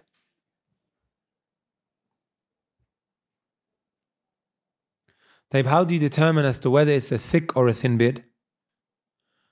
And all you sisters who may think that this is not relevant to you, make sure you're writing this down as well. I'm sure you're planning to marry, or you have a husband, or you have a brother or a father that may need insight. Sah wala la? And I normally say this also to brothers who think that they don't need to learn about ahkamul hayd, rulings pertaining to menses. Would you rather you teach your wife, or she has to go and ask a question to a sheikh? Ya sheikh. There's nothing wrong with this, by the way, right? But it gets a little bit awkward. I'm having this particular discharge, can you explain? And then he asks another question, is it like this though, or is it like that? You'd rather learn it and then teach. Sah wala la? That's more preferable, I believe. طيب, going back to the point I was making, how do you determine as to whether it is a thick or a thin bed? My bed is the perfect example of that. If you can see the skin behind the bed, then this is a thin bed. Now look at my bed. Is there a part of it that you can see the skin? It's this part, right? I have to make sure that I wash the inside and also the outside. If it's a thick bed, this part of my bed, can you see the inside? Just checking as well. Can you see? You can't. So you would have to wash the outside if it's a thick bed. And if it's a thin bed, you wash the outside and also the inside. We mentioned that the face is from where the hairline starts all the way up until the chin. What if you have hair that comes down from the chin? You have to make sure that you wash the outside as well. وَهُوَ مَسْتَرْسَلَ مِنَ اللِّحْيَةِ. That's what they call it. Yeah? So any hairs that appear on your face, which you can see the skin behind it, you have to make sure that you wash the outside and also the inside. Number 2, وَلِيَدَيْنِ. You have to make sure that you wash your hands all the way up until your elbows included. Let me ask you a question. What's the first thing that you wash when you start your wudu? What's the first thing that you start with? Hands. Is it sunnah? Is it recommended or is it obligatory? Sunnah. Excellent. What is it that you do after that? Mouth and the nose. And then the face. And then what happens after that? Arms. Hey, where do you start? A common mistake, my beloved brothers and sisters, is that one starts from here. Because he tells himself, I covered it at the beginning. That which you covered at the beginning is independent from that which you are doing now. That one is sunnah, this one is fard, it's a pillar. You have to make sure that you start from the fingertip all the way up until the elbows included. It's a very, very common mistake. I remember many years ago, we demonstrated this in a small clip and the video was going viral. People were commenting saying, Subhanallah, I've been doing my wudu wrong for the last 20 years, for the last 30 years. Right? It's a very common mistake. May Allah forgive him. But from now on, inshallah ta'ala, do your wudu properly. Okay? Please, brothers, the questions at the end. I'm running out of time. Yeah? وَالْيَدَيْنِ. Number 3, مَسْحٌ لِرَأْسٍ غَسْلُ كَالرِّجْلَيْنِ. Number 3 is to wipe the head. Remember we mentioned wiping the head here. It's connected to the head.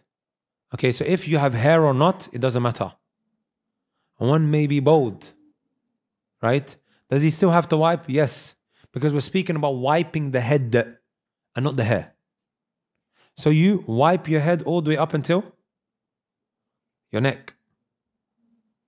This is the narration of Abdullah ibn Zayd. بدأ بمقدم رأسه. He started from the front of his head. حتى ذهب بهما إلى قفاه.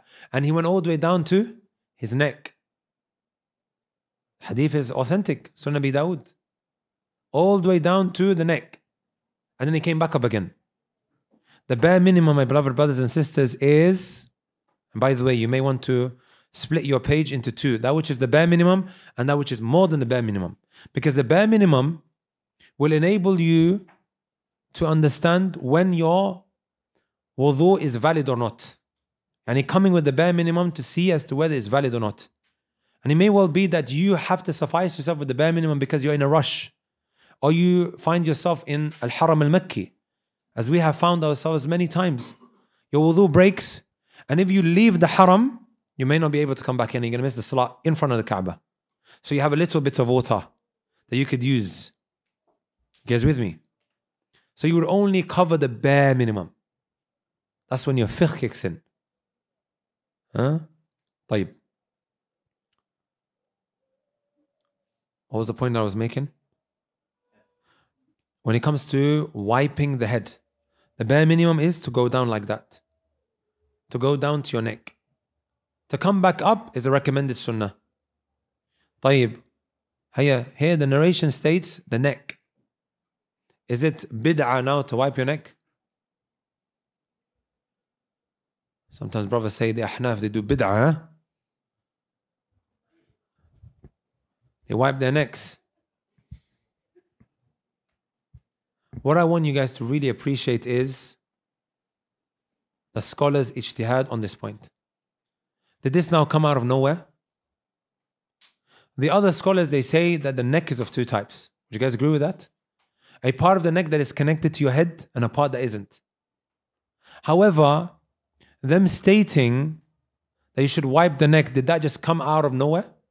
Did they just bring it out of their own back pockets? No. You can see that the understanding here revolves around a statement of the Prophet ﷺ.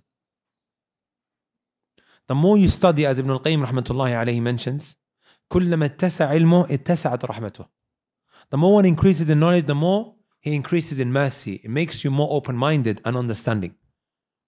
And this is why I really, really appreciated the kitab called Bidayatul Mujtahid by Ibn Rushd. Okay? It teaches you comparative fiqh. The reasons as to why the scholars differed. It gives you the reasonings. And that's what makes that kitab, that book, very distinct. Makes you very open-minded. At least you understand. Even if you don't agree with it, it makes you understand. And it prevents you from taking swipes. Hey, brothers and sisters with me? فتنبهوا لهذا.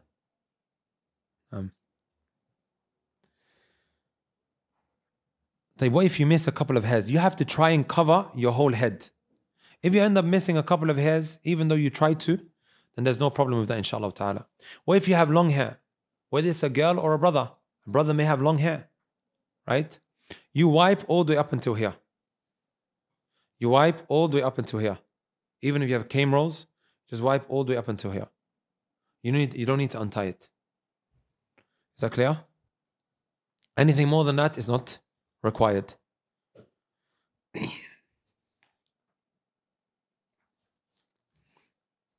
طيب.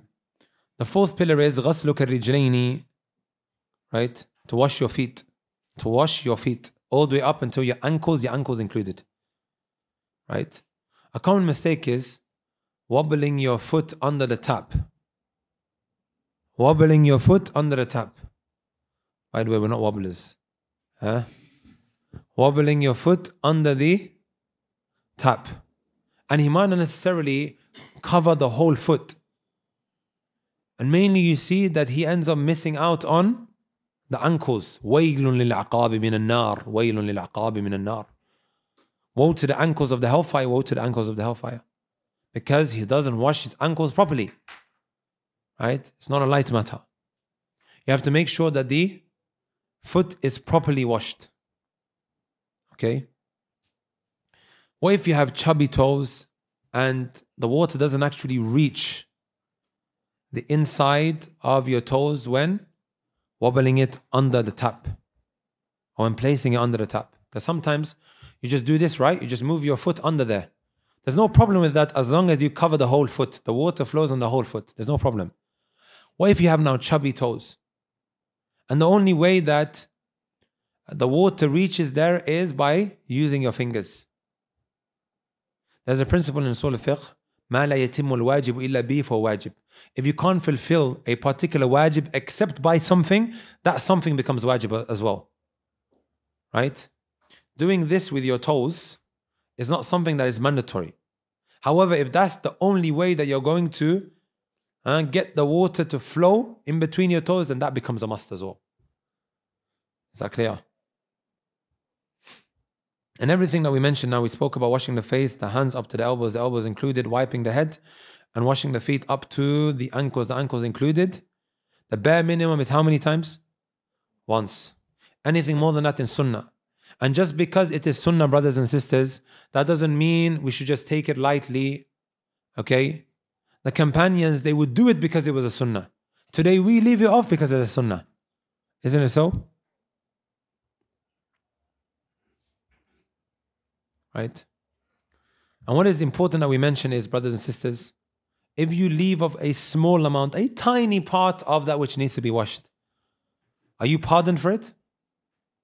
Is your wudu valid? If it's just a tiny part, the size of a nail, what do you guys think? Huh?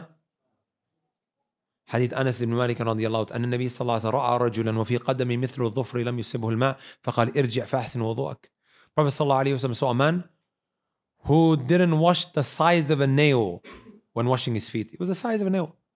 He told him, go back and do your wudu again.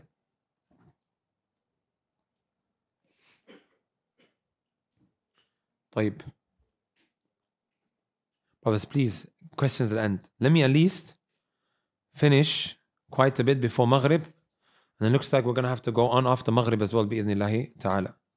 Let me at least finish the wudu part and then go into the salat. And then we'll only need half an hour after Maghrib, inshallah.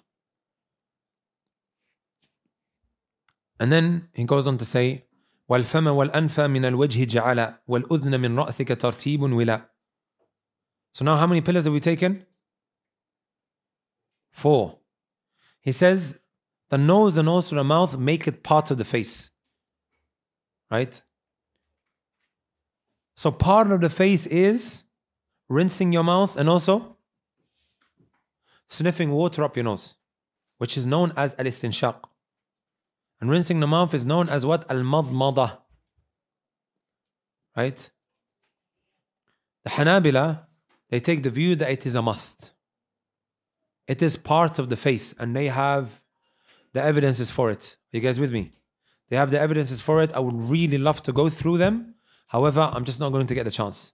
Maybe inshallah ta'ala, the other videos that are released, you can maybe watch maybe we'll just do it here inshallah ta'ala next time round. Okay? The more detailed poetry, which is 50 lines, and we'll cover that in more detail inshallah ta'ala. طيب. And now what we want to accomplish inshallah ta'ala is conceptualizing these masail. At least you know how to worship Allah Azza wa Jalla accordingly. وَالْفَمَ وَالْأَنْفَ مِنَ الْوَجْهِ جَعَلَ. Make sure that you also rinse your mouth and you sniff water up your nose. Right? If you look at the ahadith that describe the wudu of the Prophet ﷺ, in just about all of them you find that he done the madmada and istinshaq. So he never used to leave it off. Okay? Also the Messenger ﷺ commanded, إِذَا تَوَضَّأْتَ فَمَضْمِدْ. When you do wudu, then make sure you also do the madmada, and it was commanded. And the default ruling of a commandment is that it is wajib, it's mandatory. Also the Prophet ﷺ said, إِذَا تَوَضَّأَ أَحَدُكُمْ فَلْيَجْعَلْ فِي أَنْفِهِ مَاءً. Whoever makes wudu, then he needs to make sure that he places the water in his nose. Again, this is the commandment. أربع ألفاظ بها الأمر دري افعل لتفعل اسم فعل مصدري. No. So these are all part of the first pillar, which is washing the face. Then he goes on to say, وَالْأُذْنَ مِنْ رَأْسِكَ تَرْتِيبٌ وِلَا.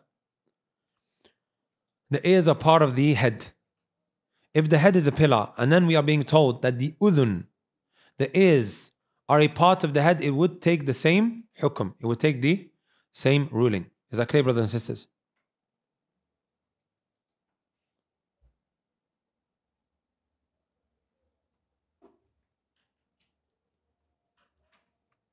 It's because of a narration in the Muslim Imam Ahmad, but they differ as to whether this was the statement of the Prophet ﷺ or the statement of Abi Umama.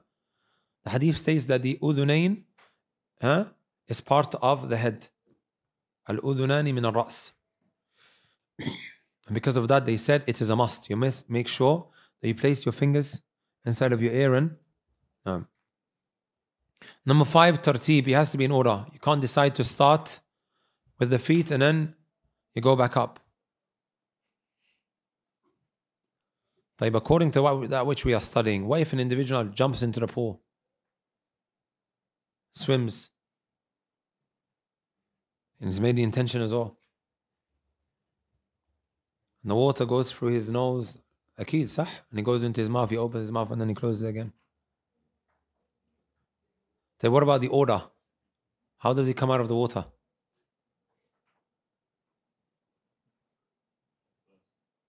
Head first, hey, and then his hands come out.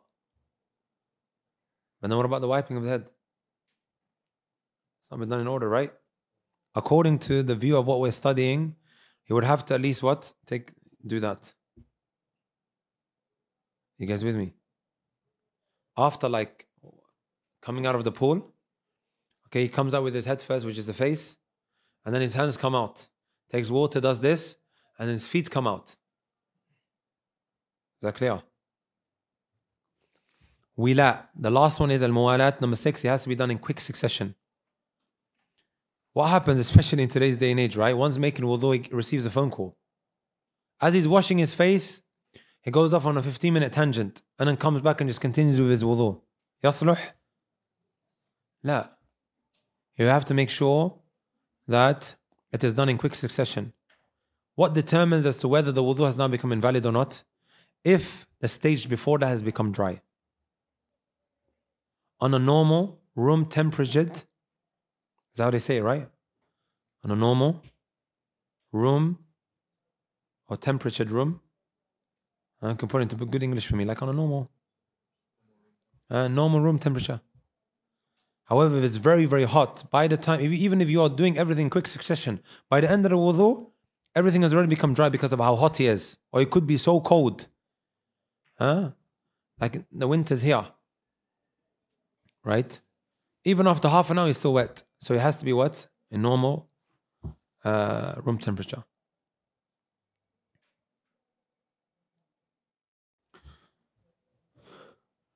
تفضل. واجبه تسمية مع غسل كفين من قيام نوم ليل. Now he goes on to the wajibat, that which is mandatory. Okay, and he mentions 2 things here. The difference between that which we just studied, the 6 pillars. Okay, and this wajib that we're about to take, even though if you translate both of them literally, it means that which is mandatory. However, the Hanabila, they distinguish between them. Okay? They distinguish between them, even though the majority of the scholars, they don't distinguish between these 2 terms. That's why Hafid al-Hakami, he says, وَالْفَرْضُ تَعْرِيفًا رَضِيفُ مَا يَجِبْ كَالسُنَّةِ التَّطَوُّعُ النَّدْبُ اسْتِحِبْ. Fard and wajib are like synonyms. However, here he distinguishes between them. Wajib is also an obligation. However, you are excused if you forget. And then he gives an example, saying Bismillah in the beginning. It is wajib according to the Hanabila. And they have their reasonings and their arguments. 3 hadith. One of them is when the Messenger said, لا وضوء لمن لم يذكر اسم الله عليه. There's no wudu for the one who doesn't mention the name of Allah Azza wa Jalla making wudu. Right? And again, Imam Ahmad is by himself on this, in contrary to the majority of the scholars. The rest they say is sunnah. He says it is mandatory. And I suggest every single individual says Bismillah today when? Doing his wudu, just so it sticks. And you're taking a safer option as well. Right? If now the validity of your wudu is on the line, are you going to take that lightly? There's a possibility because of these narrations. Right? They have been authenticated by mountains of knowledge. Like Ibn Kathir, Hafid al-Iraqi, Ibn Salah, Ibn Taymiyyah, and other than them. So you say Bismillah at the beginning. The second wajib that he mentions here is, or before I go into the second wajib, so you say Bismillah at the beginning, right? And then you start your wudu. What if you now forget and you remember after the wudu? Do you need to go back? Like when you forget to wash your face? No, you don't. No, you don't.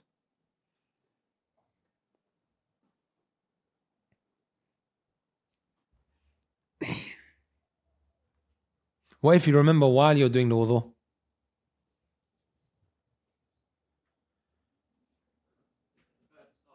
It's better to restart again. There's a difference of opinion within the madhab. However, you would have to start again. Brothers, everyone stand up, stretch, and then sit back down. Quickly, quickly.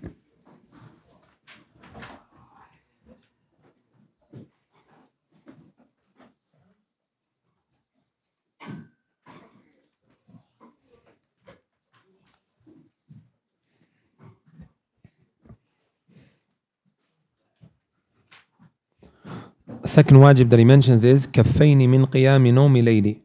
غسل كفين من قيام نوم ليلي. Right? It is to wash your hands after waking up from your night sleep. That's because the Prophet ﷺ said إذا استيقظ أحدكم من نومه فلا يغمس يده في الإناء حتى يغسلها ثلاثة فإن أحدكم لا يدري أين باتت يده.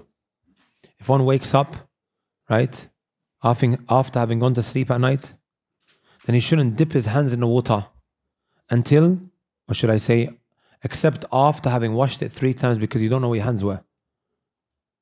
And if you were to now dip your hands into the water, that water would now become tahir after it was tahur because of your hands going inside. Right? And we may well find ourselves in that position, and Allah knows best.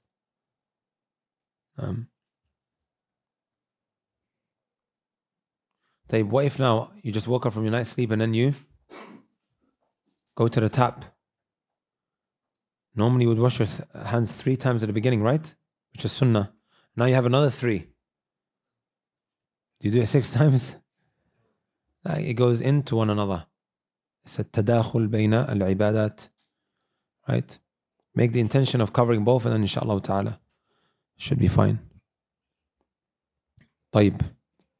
ينقضه الخارج من سبيل كالنجس الكثير لا القليل ومس فرج دبر أو قبل بيده وأكل لحم الإبل وغسل ميت وزوال العقل كالنوم والسؤل دواء الجهل. Excellent. He says ينقضه الخارج من سبيل كالنجس الكثير لا القليل. Here now the Shaykh goes on to that which nullifies your wudu. Number 1 is al-kharij min sabil. Anything that comes out of the 2 passageways, whether it's normal or abnormal. As long as something comes out, this breaks your wudu. Okay? Anything that comes out. Even if that something that comes out is abnormal. Some of the examples that we gave yesterday was, and I used to mention it in East London, when a lot of roadmen used to attend. Let's just say someone now is smuggling drugs. However, after pushing the drugs out, right, doesn't have any impurities connected to it. Is this something that is possible? Yes, it is. He wants to pray. And yes, brothers and sisters, there are drug dealers who pray. There are drug dealers who pray. Right? There's a brother, subhanAllah, he never used to get caught. And he had non-Muslim friends. And they all ended up becoming Muslims because they thought this guy, he's never been caught. He must be up to something. So let's become Muslim as well. Every single time he would stop whatever he's doing, he goes and prays. He has a musalla in the back. While he's maybe moving ounces of drugs from A to B. And alhamdulillah, the brother changed. In the salat tanha anil fahsha'i wal munkar. The salat removes the filth and the evil from one's life. No matter what you are doing, you should still pray. Right? And it's only a matter of time before the filth and the evil is eliminated from your life. What if an individual now goes to the GP, the general practitioner, and they stick a thermometer up your backside? Right? And excuse me for these explicit examples, but it must be mentioned because they are asked. When the thermometer is entered, it's done with cotton. When it is taken out, it comes out damp. Although broken or not. Why?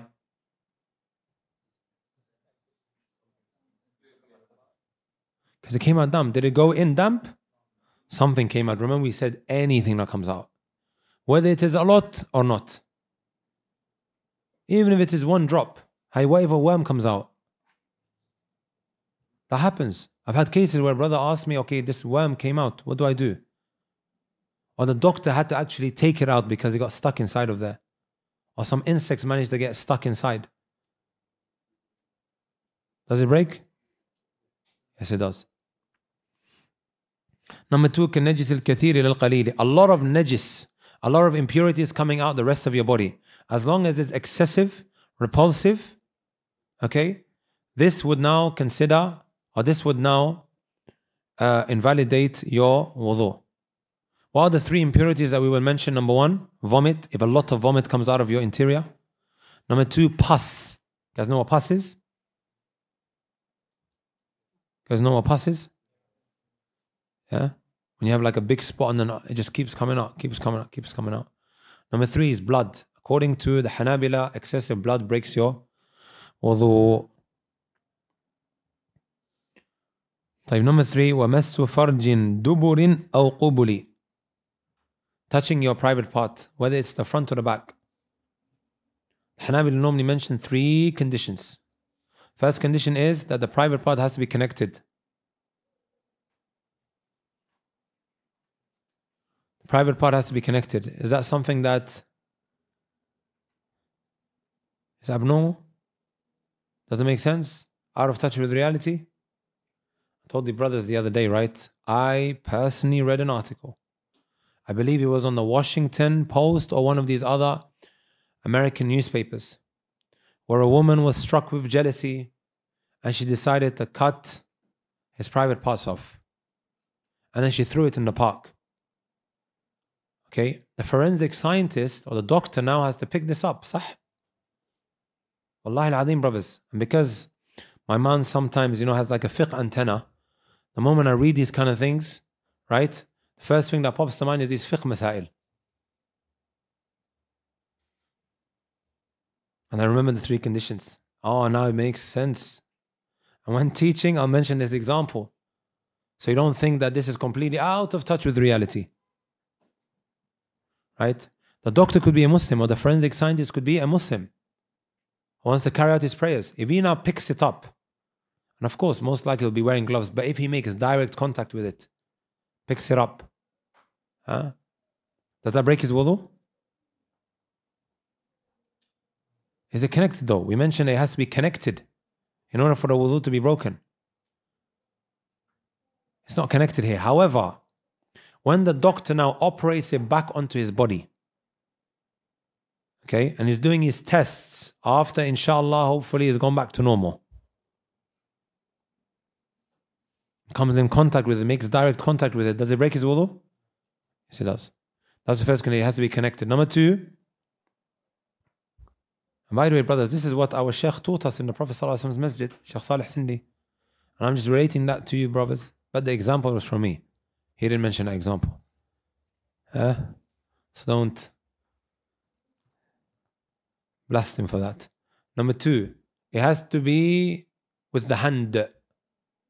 If you end up touching your private part with your elbow, does it break it? Doesn't. Right? Number 3, direct contact. Hadith Abi Hurairah radiyallahu ta'ala, man afdha biyadi ila farji laysa dunu hijam faqad wajib alayhi al-wudu. Hadith specifically mentions direct contact. I know some of you guys are going to ask, I just came out of the shower, I put Vaseline on, creamed myself, my thighs and whatever have you. Commonly asked question. And then my hand ended up touching my private part. Does it break it? Yes, it does. The Prophet ﷺ said, "Man massa dhakarahu falyatawadda." Whoever touches his private part has broken his wudu. Okay? Whether you touch your own private part or another touches a private part. Is that clear, brothers and sisters? Whether it's a man touching the private part of a woman or vice versa. Right? The one being touched, just merely being touched, it doesn't break his wudu. Except, of course, if he is touched with lust and there is contact between them, only then. However, if, for example, now the doctor had to do some tests on someone's private part, which happens, sah? Does it break your wudu? The one who the tests are being done on? It doesn't. Does it break the doctor's view? The doctor's wudu? If he makes direct contact with, not using gloves, makes direct contact, does it break his one? If he makes direct, yes it does. 3 conditions, Prophet. It has to be connected, using the hand. Number 3, direct contact, in order for the wudu to break.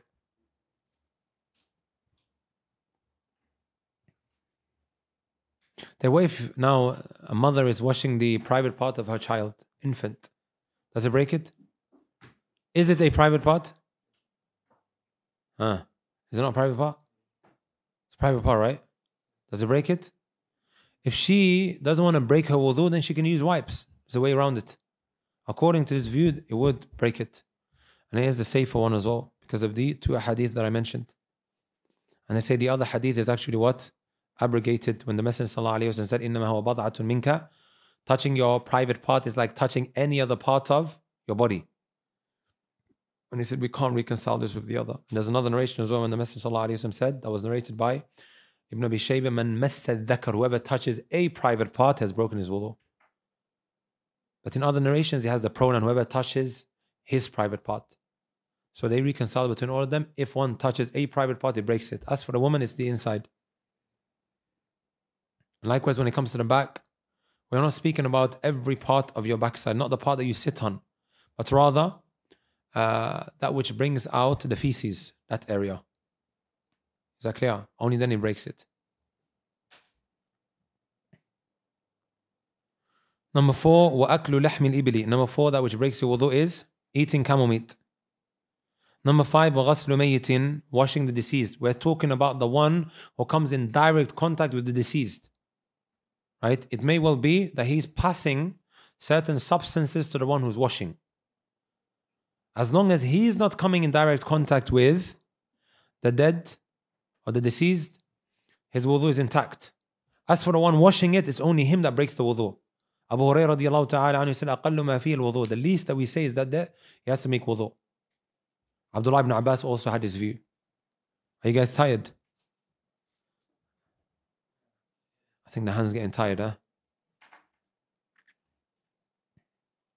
Number 6 is وَزَوَالُ الْعَقْلِ, losing your sanity. And then he says كَالنَّوْمِ, also like for example sleep. And then he says وَالسُّؤْلُ دَوَاءُ الْجَهْلِ.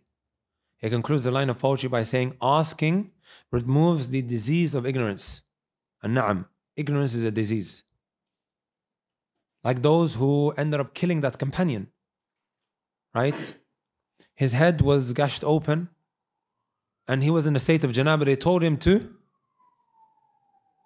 him to take a bath or to take a purificatory bath, which ended up killing him. Messenger of Allah got so angry. He said, قَتَلُوهُ قَتَلَهُمُ اللَّهُ. They killed him, may Allah kill them. And then he said, إِنَّمَا الشِّفَاءُ الْعِيِّ السُّؤَالِ. The cure for ignorance is to ask. Why didn't they ask when they didn't know? That's what the Prophet ﷺ said. Right? So asking is not something that is blameworthy if you are trying to gain an understanding in the religion. Aisha radiallahu ta'ala anha, she said, the best of the women, نِعْمَ النِّسَاءُ نِسَاءُ الْأَنصَارِ. Shyness did not stop them from getting an understanding in the religion. لَمْ يَمْنَعْهُنَّ الْحَيَاءُ مِنَ التَّفَقُّهِ فِي الدِّينِ. Mujahid ibn Jabr, he said, the student Abdullah ibn Abbas, two people don't learn, the one who's shy and the one who's arrogant. Because the shy one never asks. Right? Very, very important that an individual asks, but just not now. You can ask later. And then he says, وَيَمْنَعُ الْمُحْدِثُ مَسَّ الْمُصْحَفِ وَمِنْ طَوَافٍ وَصَلَاةٍ فَعْرِفِ. That which the one who has lost his wudu can't do is the following. Number 1, touching the mushaf. This is the position of the 4 great scholars of fiqh. All the great 4 scholars of fiqh, they take this view. And they have the reasons for it. For example, the narration of Abdullah ibn Abi Bakr في الكتاب الذي كتب رسول الله صلى الله عليه وسلم لعمر بن حزم أن لا يمس القرآن إلا طاهر. Messenger sallallahu alayhi wa sallam sent a book to Amr ibn Hazm and he had a whole load of instructions in there. One of the instructions was أن لا يمس القرآن إلا طاهر. The one who touches the Quran should only be in a state of purity. And when we say the Quran, it's any part of the Quran, even the string. Okay? If you want to come in contact with the Quran, you wear gloves. Right? You wear gloves. And we have 3 of the companions as well, like Salman al-Farisi, Sa'd ibn Abi Waqqas, and other than them, right? Who would instruct, right? Who would instruct their companions to make wudu. But what if now you're reading from the phone? Is that a mushaf? No, it's not. That's fine. When it comes to the mushaf, you must have wudu. Number 2, وَمِن طَوَافٍ, doing tawaf. Whether it's an obligatory tawaf or supererogatory tawaf, you must have wudu. You must have wudu. And there's evidence for it, like hadith Aisha, افعلي ما يفعل الحاج غير إلا تطوف بالبيت حتى تطهري. Also same in Abdullah ibn Abbas radiallahu ta'ala anhu. He said the salat is like tawaf إلا أنه أبيح لكم المنطق, except that you're allowed to speak. Number 3 is وصلاة فاعرفي, the salat. How long left till Maghrib?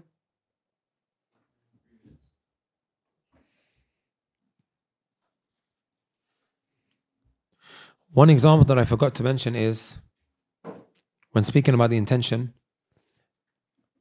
the one who makes wudu just to cool down. Or sometimes you have a shower in order to cool down. It's a very hot summer's day. One goes into the bath and he takes a shower, right? Or he goes into the bathroom now to make ablution. If he didn't make the intention, does that uplift the spiritual impurity? Answer is no. Maybe one of the examples that you would like to write down. I know, brothers and sisters, you may be very, very tired. And I'll say to you all what our Shaykh said to us when he saw the students getting tired in the Prophet ﷺ's masjid. He closed his book because the Shaykh sometimes can get very, very detailed in his explanations. And he told them, Al-ilmu thaqeel, knowledge is very heavy. وَلَا يَصْبِرُ إِلَّا الْقَلِيلِ, and those who are patient are only a few. وَلَا يَصِيرُ مِنَ الْعُلَمَاءِ إِلَّا أَقَلَّ الْقَلِيلِ, and those who become scholars are only a minority within a minority. Knowledge is not easy. It requires a lot of patience and discipline. And when the Shaykh Sulaiman Ruhaili noticed this is what he said to the people. Right? Sitting down, your knees scraping on the ground and your elbows going through a very tough time. Right? It's not easy, right? However, this knowledge is something that money can't buy. And it requires a lot of patience, a lot of discipline. And it reaps its fruits. You'll reap its fruits. So be very patient, inshallah ta'ala. فصل الصلاة شرطها قل طهر من حدث ونجس وستر دخول وقت نية والقبلة تفصيلها تطلبه محله. The Shaykh then goes on to speak about that which relates to the salah. As-salat, my beloved brothers and sisters, it means linguistically ad-du'a. It means linguistically ad-du'a. Even this linguistic meaning was used by the Prophet ﷺ when he said, إِذَا دُعِيَ أَحَدُكُمْ إِلَى وَلِيمَةٍ فَلْيُجِبْ. When you are invited to a walima, then accept the invitation. فَإِنْ كَانَ صَائِمًا فَلْيُصَلِّ. If you've been invited now to the walima, make sure you accept the invitation. However, if you are fasting, then you should do salah. What does that mean? Start doing the salatul janazah, the funeral prayer in the wedding. Or 2 rak'at, you start praying 2 rak'at and then you leave. It means make dua for him. What was the dua that you normally? Barakallahu lak wa baraka alayk wa jama'a baynakuma fi khair. Asking Allah Azza wa Jalla to bless his marriage and to bless that which takes place between between him and his wife. طيب. As for the technical meaning of as-salat is أقوال وأفعال مخصوصة مفتتحة بالتكبير ومختتمة بالتسليم. Sayings and actions of the salat that starts with a takbir and it ends with taslim. As the Messenger صلى الله عليه وسلم said in the hadith, مفتاح الصلاة الطهور وتحريمها التكبير والتحليل والتسليم. The keys to the salat is purification, the tahrim or the tahrim of the salat, that which makes that which is halal haram. Even if you look at Takbiratul Ihram, the actual term itself, it comes from haram. Takbiratul Ihram, that's what we hear, right? Takbiratul Ihram, the Allahu Akbar, that makes that which was halal haram, like you can't eat, you can't drink, and so on and so forth. And talk and طيب. So it starts with the takbir and it ends with the taslim. Tahleel wa taslim, and that which was haram becomes halal with the salam at the end. And then he says, Shartuha qul. Again, the salah has conditions just like the wudu. He says, Tuhuru, the first condition is at-tahara, which is pretty obvious. You must be in a state of tahara. Must be in a state of tahara before you start the salat. From what? He says, min hadathin, from any spiritual impurities, and we mentioned they are of 2 types, the minor and also the major. Number 2, wa najasin, And likewise, you need to purify yourself from any visible physical impurities. And you have to remove the visible physical impurities from where? 3 places. Who can give me the 3 places? Brothers who didn't attend the class in Masjid Imam Nawawi. Clothing, Jamil. Your body. The place of prayer. Even if there's 1 drop of urine on your thighs, you have to make sure that you remove it. With water that is what tahur, you are not excused. Later on you remember, oh, the dog accidentally urinated on my clothes. Huh? Or for whatever reason, as you were leaving the toilet, the urine splashed onto you. Okay? You would have to make sure that you remove it. If you prayed, you have to go back and pray again after doing the tahara. Number 3 was satru. You have to make sure that you cover your awrah. What is the awrah of a man? Between the navel and also the knees. That area between the navel and the knees. Does it include the navel? According to the Hanabila, it doesn't. Right? They say, مَا بَيْنَ السُّرَّةِ وَالرُّكْبَةِ, as mentioned in the narration. The narration states that which is between the navel and also the kneecaps. That area must be covered. Okay? The Hanabila also state that at least one of your shoulders need to be covered.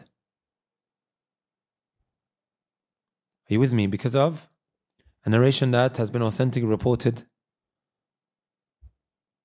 لا يصلين أحدكم ليس على عاتقه منه شيء. One should not pray and his shoulders are uncovered. At least one of them needs to be covered. At least one of them must be covered. Okay. Hey, what about if you're wearing a vest? Does the vest cover the shoulder? Because it's right here, right? It's on the neck. No. What about the American ones? Huh? Ones that are worn for basketball. So what if now your awrah becomes uncovered in the salah?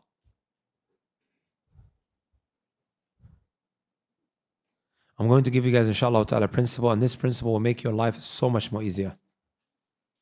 The principle states لا تبطل الصلاة إلا إذا اجتمع الكثير مما يظهر من العورة وطول الزمان. Your salah does not become invalid unless 2 things happen at the same time.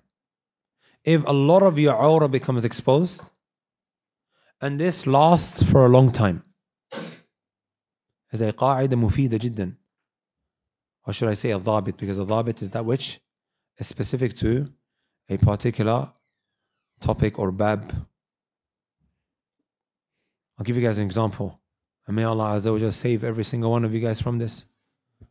And I see it happening all the time, especially in front of the Kaaba.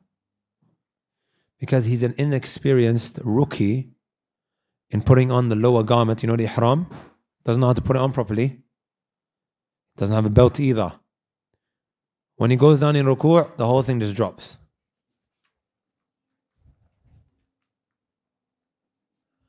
Happens or not? Fortunately, I've had to experience the horror of seeing it. Sometimes right in front of me.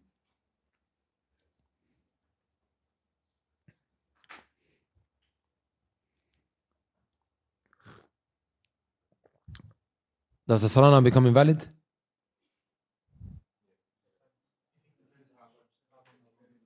Does anybody walk around after it drops with his awrah uncovered? So it only makes sense that he picks it up straight away, sah? He covers himself. So did this individual now meet the 2 conditions? A lot of his awrah did become apparent. However, did it last for a long time? These 2 things must happen at the same time. Are you with me? Give you guys another example. He happens to be in a desert and a strong wind uncovers his awrah, and you see it flying 100 meters away in the space of a couple of moments. His lungi, you guys know what lungi is? You Asians do, eh? The Somalis, they say ma'wis. Sahih? ma'wis, or in Arabic they call it izar. This is the lower garment that one wears. Some are connected and some are not. Some has an opening like the ihram, so you have to. And that's the catastrophe one. So what happens is, it flies. Within a couple of moments, already 100 meters away. If it doesn't have anything to cover himself, what do we say about this individual salah? That his salah is now invalid. That his salah is invalid. Is that clear? What if an individual's awrah becomes apparent? Okay, let me give you an example. A sister asked us yesterday. She prays and then she finds out at the end that some of her hair was showing. And by the way, what's the awrah of a woman? There's a whole body excluding the face and also the hands, and some scholars, they also add the feet. Okay? But every other part of her body needs to be covered, including her hair. However, she found out that right at the end that some of her hair was uncovered. Maraikum. Like, let's just say a couple of strands from the back of her hair are showing. Does it break the salah? Doesn't break the salah. Why? It's not a lot of her awrah that became exposed. Sah. So it has to be what? A combination of a lot of the awrah becoming exposed, and also this has to go on for a long time. طيب. Are your thighs the awrah? Why is it that the Messenger ﷺ had it uncovered? Is that what you wanted to ask, Muhammad? Messenger ﷺ was sitting in a room. Abu Bakr walked in. He didn't cover his thighs. Umar walked in. He didn't cover his thighs. When Uthman walked in, he covered it. And then he was asked why. He said, أَلَا أَسْتَحِي مِنْ رَجُلٍ تَسْتَحِي مِنْهُ الْمَلَائِكَةُ. Shall I not be shy of an individual that the malaika, the angels, are shy of? However, that's what he done with his action. But there is a statement where he commanded one of the companions, غَطِّ فَخِذَيْكَ. Cover your thighs. Yesterday, Abu Zayd was extremely upset that I didn't go through Usul al-Fiqh. Give you guys a qa'id in Usul al-Fiqh. That if you have an action of the Prophet ﷺ and he has a statement and that statement seems to be contradicting, which one is given priority to? The statement. Right? They say, al-qawlu aqwa min al-fi'l. Because he could have left it uncovered for a number of reasons. It may well be specific for the Messenger ﷺ to do so. There is that possibility, right? And then you have another principle in Usul al-Fiqh. Right? If there's ihtimalat in a particular dalil, سقط الاستدلال به. Right? Using that as a dalil, as an evidence to prove a point, can no longer happen. And there's so many possibilities as to why the Messenger ﷺ had his thighs uncovered. You guys with me? But with his tongue, he clearly and explicitly uttered, غطي فخذيك. Cover your thighs.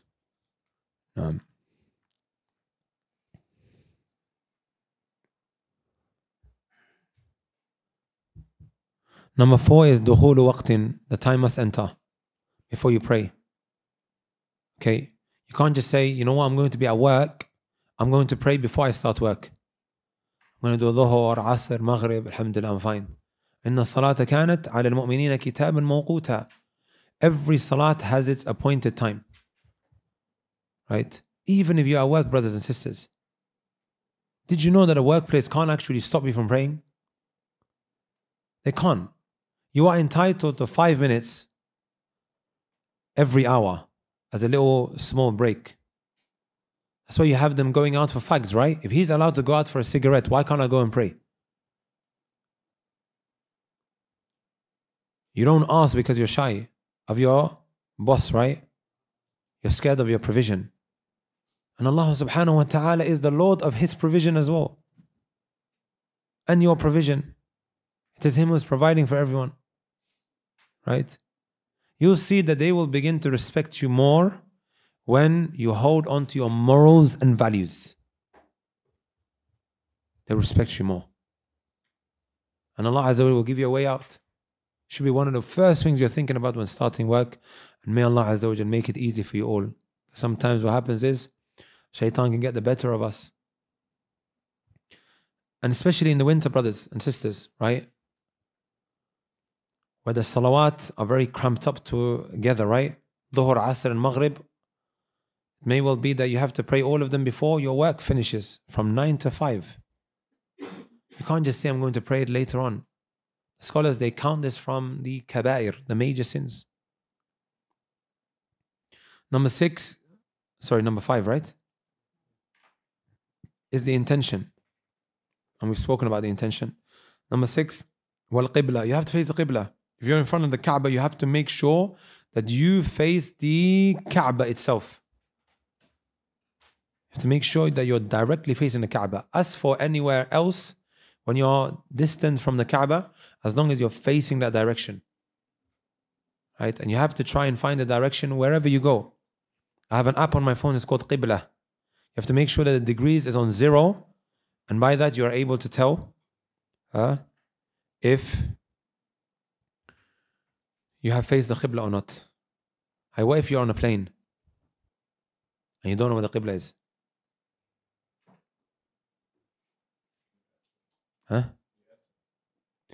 Yesterday I mentioned something. Can you use the map? طيب. You might not necessarily be able to use the map accordingly. You try to the best of your ability to face where Saudi Arabia is. You find where Saudi Arabia is. It tells you exactly which direction it's going. And then you try to turn towards it as much as you can. You guys with me? Because you're not going to have internet on your phone most of the time. You don't have connection. You don't have Wi-Fi.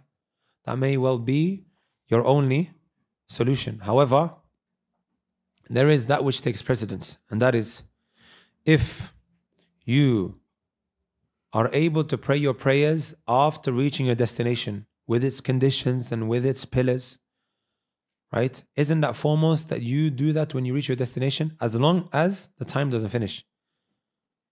Let's just say, for example, you got on the plane an hour before Dhuhr, at 11 o'clock, right? And Dhuhr is at 12. And you're going to be arriving at your destination at, by the way, what time is Maghrib now? 8. Let's just say 8 o'clock, right? You're going to be arriving at your destination at 6:30. As a traveler, are you allowed to combine between your prayers? It makes sense that you prayed properly when you get to your destination, sah? Instead of now praying when you don't necessarily know whether you're coming with the conditions or not. تفصيلها تطلبه محله. Everything that we're studying, brothers and sisters, there is more detail to it. Al-ilm, knowledge, is an ocean. And everything that we've covered, there is what? A more in-depth elaboration on it. This is why he says, the ins and the outs, inshallah ta'ala, you study it in more in-depth texts. طيب. أركانها تبدأ بالقيام وبعده تكبيرة الإحرام فاتحة ركوع اعتدال سجود الرفع على ما قالوا ثم جلوس بين سجدتين سكونه ثاني التشهدين والجلسة الأخيرة التسليم ترتيبها وفقك العليم. The Shaykh now goes on to the pillars. Arkanuha. The pillars are inside of the act of worship, as mentioned previously when speaking about the pillars of the wudu. The conditions are what? Prerequisites, that which needs to be met before the act of worship. And there are how many of the salat that the Shaykh mentioned? 6. Here the Shaykh mentions 13 pillars. He mentions 13. However, I can see some eyes rolling around. Those who are humbly studies, those who are humbly students. How many is it normally? 14. Sahih. What about 15? And some of the books they mention 15. طيب, do the Hanabila themselves differ with how many pillars there are? The answer is no. And I'll explain that inshallah ta'ala in a moment. Arkanuha, he says, تبدأ بالقيام. The first pillar is you have to be standing up. Again, let's speak about somebody who's traveling on a plane. When you're on a plane, what is it that you do? How do you pray? What's the first thing that you need to look into? There's a place that you can stand. Excellent. You have to look for the designated area for prayers. Some flights have that and some don't. Like Saudi Airlines has it. Etihad Airways has it. By the way, I'm not getting paid to promote them. The Emirates normally tends to have it as well, and also Qatar Airways. I've taken all of these different flights and they have a designated area for prayer.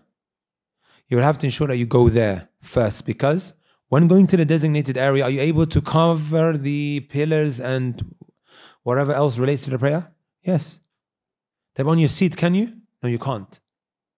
That's why the first step is finding the designated prayer area. What if you can't find that? What's the next step?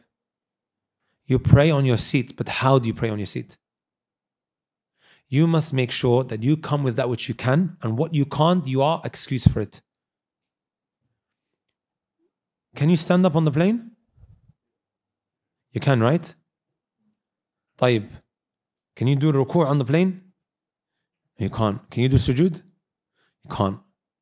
So let's just pray sitting down, right? صحيح? Who can give me the principle in قواعد الفقهية? تفضل. There was the principle though. I want the line of poetry and I'll give you a tenner. Has anyone memorized it? No, not in English. Now I want the actual line of poetry in قواعد الفقهية. He says, السعدي, and some of you guys have studied this poem, ويفعل البعض من المأمور إن شق فعل سائر المأمور, which basically means, if you have now been instructed or commanded to do something, you have to come with it to the best of your ability. يعني meaning, you have to come with what you can, and if the rest are difficult, you are excused. Meaning, you're on a flight now. Can you start the prayer standing up? Yes, you can. Can you do the ruku'? No, you can't. So when it comes to ruku', you sit down, and I'm going to demonstrate it. Okay. You start the salah like this. Allahu Akbar. You read whatever you have to read, then you go into the ruku' position, right? What do? You do ruku' when the seat is right in front of you. La. You sit down. Subhana Rabbi al-Azim, Subhana Rabbi al-Azim. Subhana Rabbi al-Azim. Right? And then what do? You have to stand back up because you can't stand up. Sami'a Allahu liman hamidah. Rabbana lakal hamd. And then you go back and sit down again. Subhana Rabbi al-A'la, Subhana Rabbi al-A'la, Subhana Rabbi al-A'la. وهكذا. Make sense? So you have to come with that which you can. I know sometimes you feel shy. Everyone's going to be looking at me. What's this bearded guy going to be doing next? As soon as you say Allahu Akbar, say it quietly, inshallah. So you have to make sure that you start the salah in the standing position. حديث أبي هريرة رضي الله تعالى عنه إذا قمت إلى الصلاة فأسبغ الوضوء ثم استقبل القبلة فكبر. First thing I was mentioning in the hadith is when you stand up for prayer. Right? Messenger sallallahu alayhi wa sallam, he says, صلي قائما فإن لم تستطع فقاعدا فإن لم تستطع فعلى جنب. Pray standing up. You can't pray standing up, you have to pray. Sitting down, you can't pray sitting down, you have to pray. Lying down. What if an old man, right, wants to pray? How does he start the prayer? You find some old men, hadahum Allah, may Allah Azza wa Jal help them all and guide them and give us all beneficial knowledge. Right? The guy can walk, mashallah. He walks from his car all the way to the rows of Masjid al-Nabawi. But then grabs his chair. As the salah starts, he sits down. Yasrah. I remember Shaykh Abdul Razak al-Badr, may Allah Azza wa Jal honor him. He was one time advising an old man who did that. And he's complaining to the Shaykh, arguing, saying, Shaykh, I can't. And he's standing there for the last 10 minutes saying, I can't. What do you mean you can't? You just stood there for 10 minutes. So you have to come with what you can. And what you can't, you are excused. So this old man, if he can start the prayer, because he can in this situation, he just walked from his car all the way here, right? He starts the salah in the standing position, and then if he gets tired and he can't do the rest, what does he do? He sits down. وَيَفْعَلُ الْبَعْضَ مِنَ الْمَأْمُورِ إِنْ شَقَّ فِعْلُ سَائِرِ الْمَأْمُورِ. Is that clear, brothers? You're never excused. I remember one time I was on a hospital bed. Am I excused now? I can barely move due to the operation that I had. Right? I have to what? Pray lying down. I have to pray lying down. وَبَعْدَهُ تَكْبِيرَةُ الْإِحْرَامِ. The second pillar is the takbiratul ihram. A common mistake, brothers and sisters, is you see that the jama'ah is taking place, right, in the masjid. The imam goes into the ruku' position. He's at the door. He wants to catch the salah. What does he do? Goes sprinting towards the rows and just dives into the ruku' position. Ma ra'yikum? And a lot of the time he forgets the takbir. If he says Allahu Akbar and then goes into it, jayyid, no problem. And when he says that takbiratul ihram, that takbira, it is what? The takbiratul ihram. Because you have other times when you say Allahu Akbar, right? We're not speaking about that now. We're speaking about the Allahu Akbar that enters you into the salah, which is a pillar. He has to make sure that he says Allahu Akbar and then he goes. And he has to also be in a standing position, not moving. So Allahu Akbar and then goes into the position. Common mistake is, he might not even say Allahu Akbar. The other common mistake is, instead of saying the Allahu Akbar that enters you into the salat, he says the other one. He intends the other one, which is not a pillar.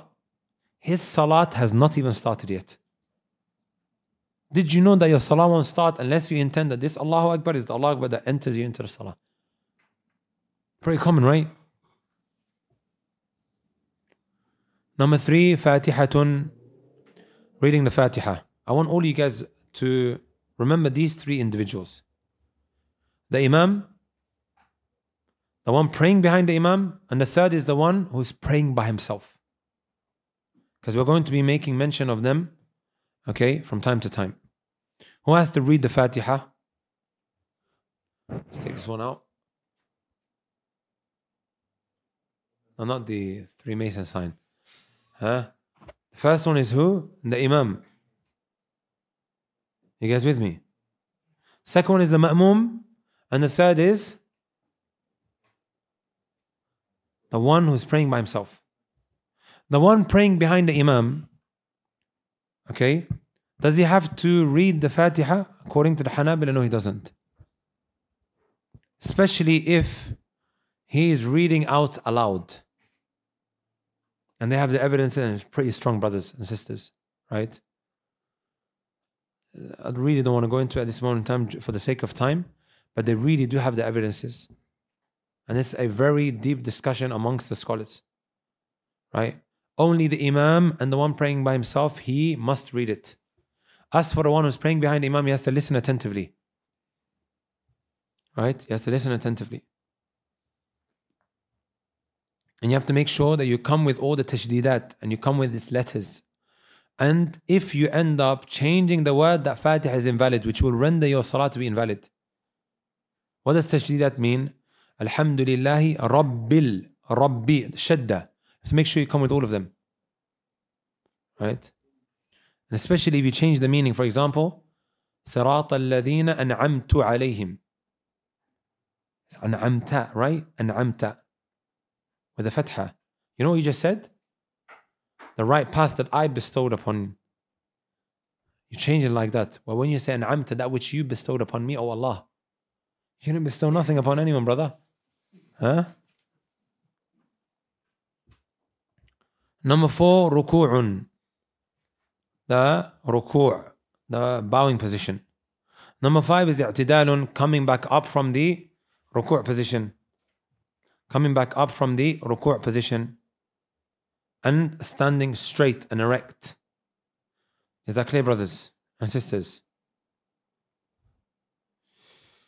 Number 6 is sujood. And in every rak'ah there's 2 sujoods, 2 prostrations. And you must come with both of them. You must come with both of them. In order for that rak'ah to be valid. If you leave one and you come with the other, that rak'ah is rendered invalid, which will make the salah invalid. And every sajda, brothers and sisters, has 7 pillars. Don't worry, it's not getting complicated. It's very simple. The The 7 pillars are, the first one is your forehead with the nose. That's 1. 3 and 4 are your 2 hands. 5 and 6, no. Sorry, 2 and 3 are your 2 hands, right? 4 and 5 are your 2 kneecaps. Your knees have to be on the ground. 6 and 7, it has to be like that. It has to be like that, touching the ground. Sometimes you see the toes wobbling somewhere, high and above. You have to make sure that it's what? Touching the ground. Connected. Due to the hadith of Abdullah ibn Abbas radiallahu ta'ala anhu, أمرت أن أسجد على 7 أعظم. I was commanded to prostrate on 7 parts of my body. The Messenger sallallahu alayhi wa sallam said. Number 7, الرفع على ما قالوا, coming back up from the sujood position. Right? That's a pillar. You have to come up. طيب, someone may say, okay, what if I stand up? I'm still coming up, aren't I? No, this is why the next pillar states what? سجود الرفع على ما قالوا ثم جلوس بين سجدتين. So when he does come back up, he has to be in a sitting position. Right? ثم جلوس بين السجدتين. That's why he said ثم جلوس بين السجدتين. When you come back up, you have to be in a sitting position. You have to be in the sitting position. You can't decide to stand up and then go into sujood again. La. You're leaving off a pillar. Right? Because one also may remain in the sitting position, but he's not coming up. So the 6th pillar is the prostration. The 7th pillar is to come up. And number 8 is to be in a sitting position when coming up. That's why he says بين السجدتين, between the 2 prostrations. Number 9 is سكونه. Right? Being calm in every one of those positions. Being calm in every one of those positions. Is that clear, brothers and sisters?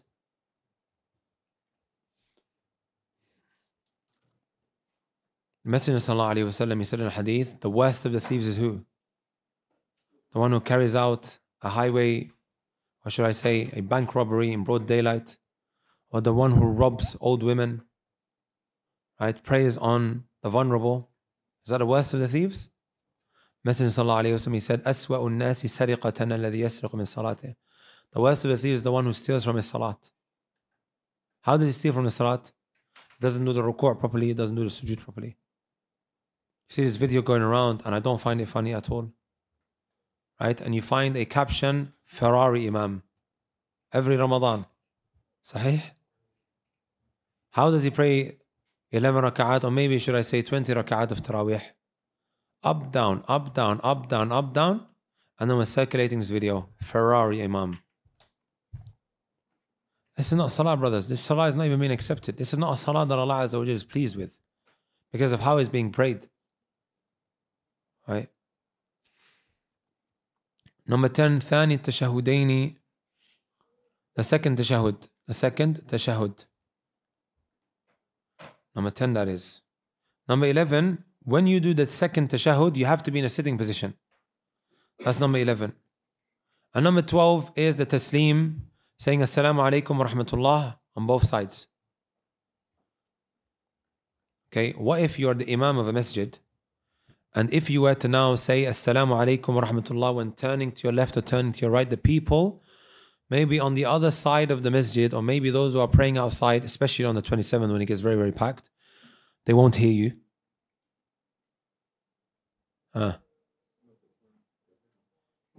Imagine, right, this is the mic, sah?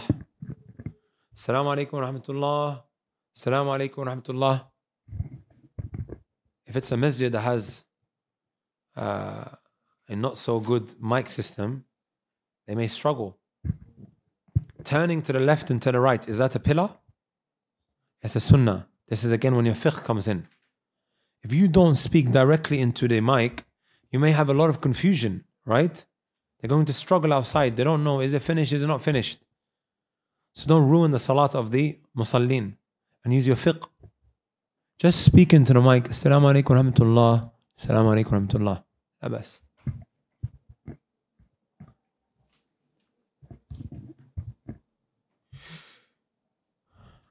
Number 13 is tartibuha. There has to be an order. There has to be an order. You can't decide to start with the sujood and then you go back up and then you come back down. La, it don't work like that. It has to be in order. Why wasn't the 14th mentioned? What is missing? Ya Hanabila. Which pillar is actually missing from that which we didn't mention?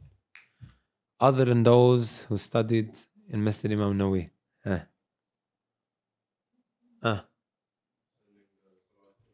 Sending salawat upon the Prophet sallallahu alaihi wasallam. Do the Hanabila differ as to what a pillar is or not? Why wasn't it mentioned? Sometimes the Mashayikh, sorry? Jameel, excellent. Sometimes they may mention less than others, not that they differ with him, but because two of the pillars they fall under one. When he said the second tashahhud, that which also comes under it is the as-salat ala nabi. Are you guys with me? And sometimes they may even mention a couple of them under one another. And sometimes they might separate between them. They don't actually differ with what a pillar is, but they might just have different numbers with how, and that goes back to how they calculated it.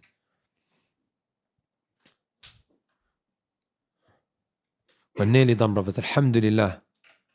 Alhamdulillah. We are nearly done. I know you guys are going to ask, what if an individual now leaves off one of these pillars accidentally? We'll come on to that, inshallah ta'ala. One thing we all agree is that if one leaves off any of the aforementioned, purposefully or intentionally, his salah is invalid. Someone turns around, you know what, I can't be bothered today to do the ruku'. I'm feeling very, very tired. I had a long day. I'm just going to go straight into sujood because sujood is a comfortable position. But I'll make up for it by spending much longer there than the ruku'. Yasluh? Doesn't. The salah becomes invalid because the intention left it off. Now we move on to the wajibat. We're nearly done, brothers. I'm going to give you guys a break, inshallah ta'ala, in approximately 10 minutes. And we'll only have a little bit left. It now goes on to the wajibat. The difference between a pillar and a wajib, my brothers and my sisters, is that the wajib, okay, if one leaves it off accidentally, it continues with his salah. The same doesn't apply to the pillars. There are some ahkam related to the pillars which I will comment to. I remember I really struggled with understanding the mas'ala. If you leave off a pillar accidentally, what do you do? A very long time ago. However, now we have 8 wajibat. 8 acts that are wajib, that are mandatory. Okay? And you must come with them. However, if you leave any of them accidentally, do you stop your salah? Do you restart your salah? No, you continue. All the way up until the end, and then you make up for it with the 2 prostrations of forgetfulness. Number 1 is takbiratul intiqal, the transitional takbir. I call it the transitional takbir. All of the Allahu Akbars, other than the first Allahu Akbar that enters you into the salah. Every single one of them is mandatory. But the question is, when do you actually say it? It's a common mistake. I had to pull up a lot of imams this Ramadan, right? Because when moving from one stage to the next, they will say Allahu Akbar like this, look. Inna shaniyaka huwa al-abtar. Allahu Akbar. And then it goes down. It's called takbiratul intiqal for a reason. The transitional takbir, meaning you have to come with it when? In transition. You have to make sure that you say it when you are moving. Not when you're standing or when you've reached the ruku' position or the sujood position. That could, if you do that intentionally, possibly invalidate your salah. Right? You have to do it when moving. Is that clear, brothers and sisters?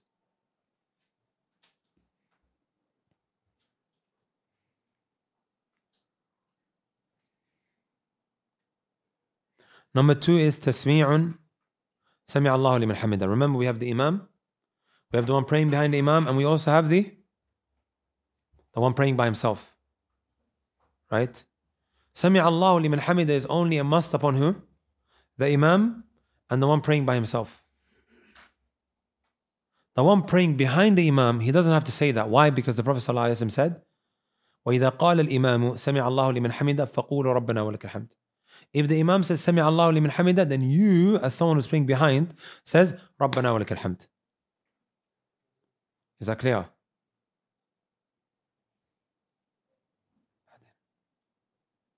You guys with me? As for the Imam and also the one praying by himself, they have to come with something else, and this is the third wajib, at-tahmeedu, which means رَبَّنَا وَلَكَ الْحَمْدُ.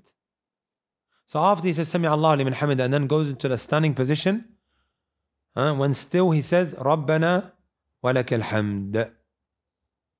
Is that clear, brothers, sisters? And by the way, you can say رَبَّنَا لَكَ الْحَمْدُ without the waw. You can say رَبَّنَا وَلَكَ الْحَمْدُ. You can also say Allahumma Rabbana lakal hamd without the waw. And you can also say, and this is the fourth one, Allahumma Rabbana walakal hamd. They are all authentic, and sometimes it's good. One brother came up to me and asked, how can I maybe increase in my khushu'? Right? Sometimes they interchanging between different sunan, it causes you to be more focused. And also you have the long dua that the Messenger sallallahu alayhi wa sallam used to make, that many may not necessarily know of. And this is actually authentic. He would say, Allahumma Rabbana lakal hamd mil as-samawati wa mil al-ard wa mil ma shi'ta min shay'in ba'd. أهل الثناء والمجد أحق ما قال العبد وكلنا لك عبد اللهم لا مانع لما أعطيت ولا معطي لما منعت ولا ينفع ذا الجد منك الجد. And then he would go into sujood. Try to look up the meanings of this dua. Right? Sunnah of the Prophet sallallahu alaihi wasallam.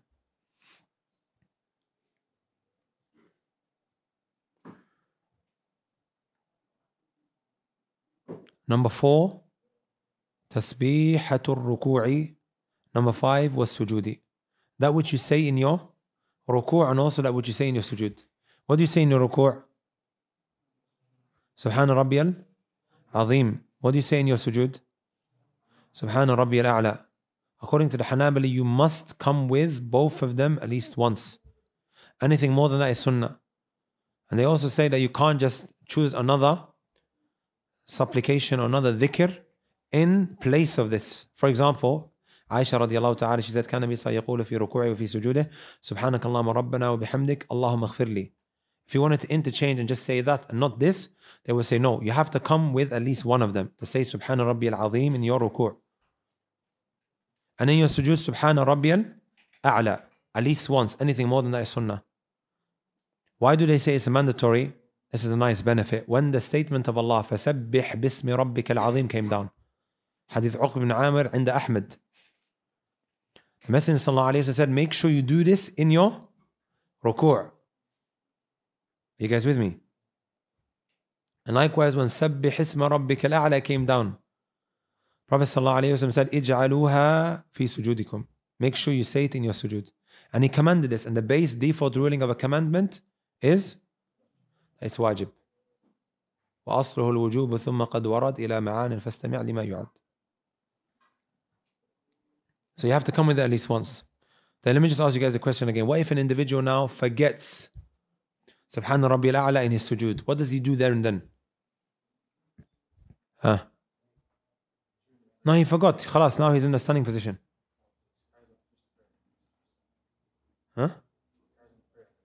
He continues with his prayer.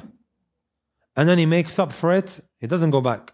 He makes up for it at the end by coming with the sajdatay sahu, the 2 prostrations of forgetfulness.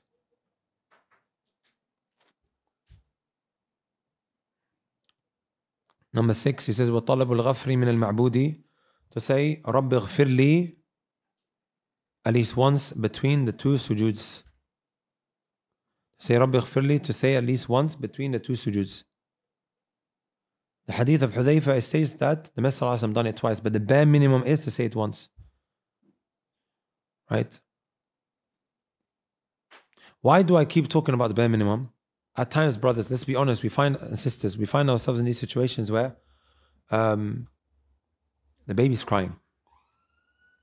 Or someone who's praying behind you is pregnant. Your wife might be pregnant. And she asks you, can you shorten the prayer because you're praying at home? What do you do in this kind of situation? Make it long? You get inside of her central nervous system by making it long? What do you guys think? No, you shorten it. And that's what the Prophet ﷺ used to do. He would say that I could hear the crying of a baby and then I would shorten the prayer. Again, this is when your fiqh kicks in. So it's very important to know the bare minimum. People ask you the question, is my salah sahih? I only done this once, only done this twice, or I done this, or I done that. To know the bare minimum, it allows you to validate. واضح? Or validate. And validate. Validate.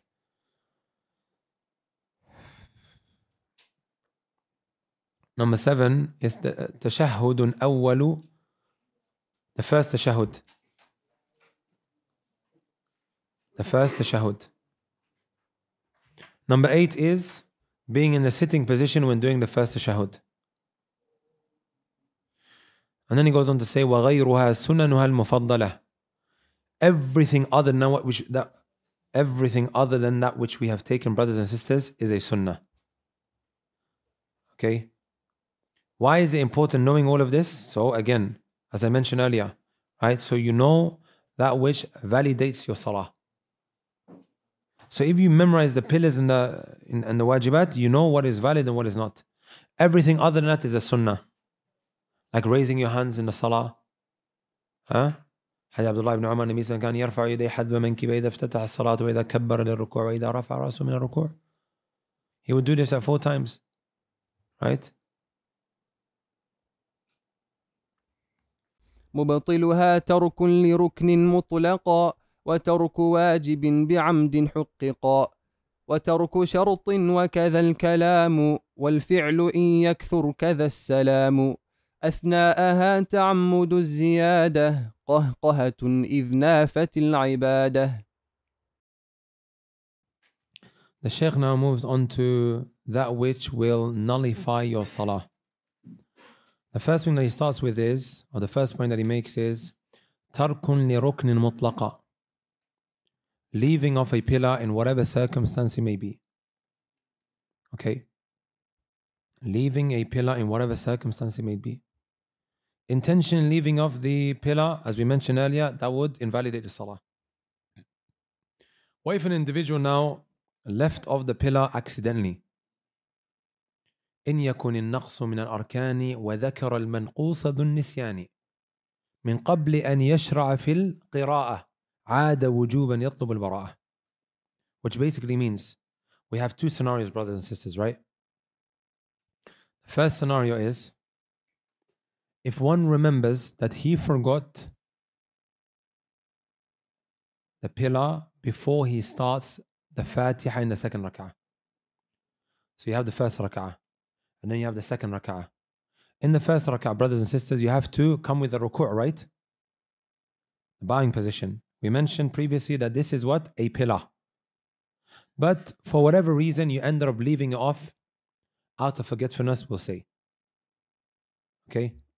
So when he was in a standing position after finishing the surah, after the Fatiha, you normally go down into ruku', right? Instead of going into ruku', he went into sujood. Went up, sat, went into sujood again, and then he stood back up. What do you do when you stand up? What do you read in the second rak'ah? Fatiha, right? Before I'm about to read, he remembers that he forgot the ruku'. What does he do in the situation? The first scenario is, brothers and sisters, he remembers before he starts the Fatiha.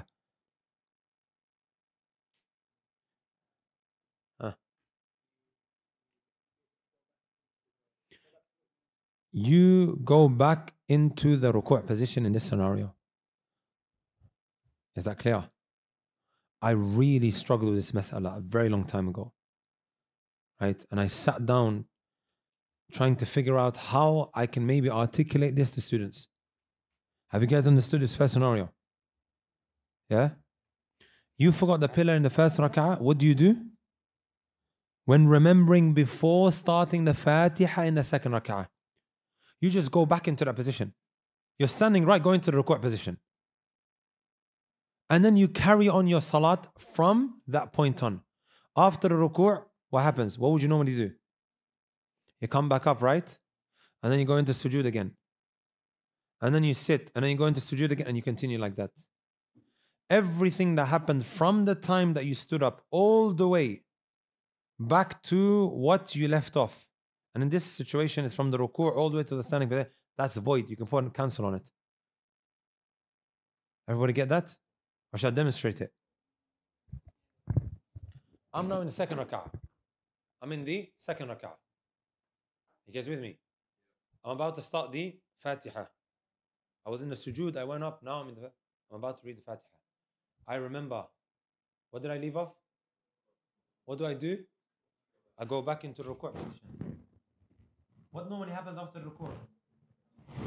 Sami'a Allahu liman hamidah. Rabbana wa lakal hamd. And then what do? Sujood. And I said sujood, and then I come back up and I continue like that. Clear? This is the position of the majority of scholars. طيب. What if this individual now remembers, look, he forgot the ruku', right? Same scenario. He stands back up. Alhamdulillahi Rabbil Alameen. I forgot. What does he do here? Jameel. That which happens here is, brothers and sisters, this rak'ah now that he's in which he just recited Surah Al-Fatiha, now becomes his first rak'ah.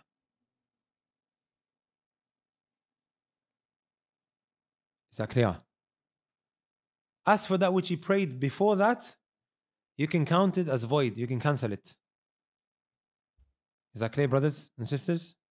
Have you guys understood the mas'ala?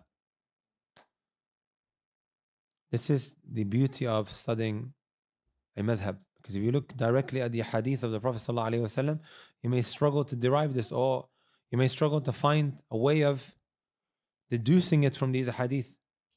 However, these masail are mentioned in books of fiqh. Even the lines of poetry that I mentioned is from the Nazm al-Jali, which is close to an alfiyah, close to being a 1,000-line poem.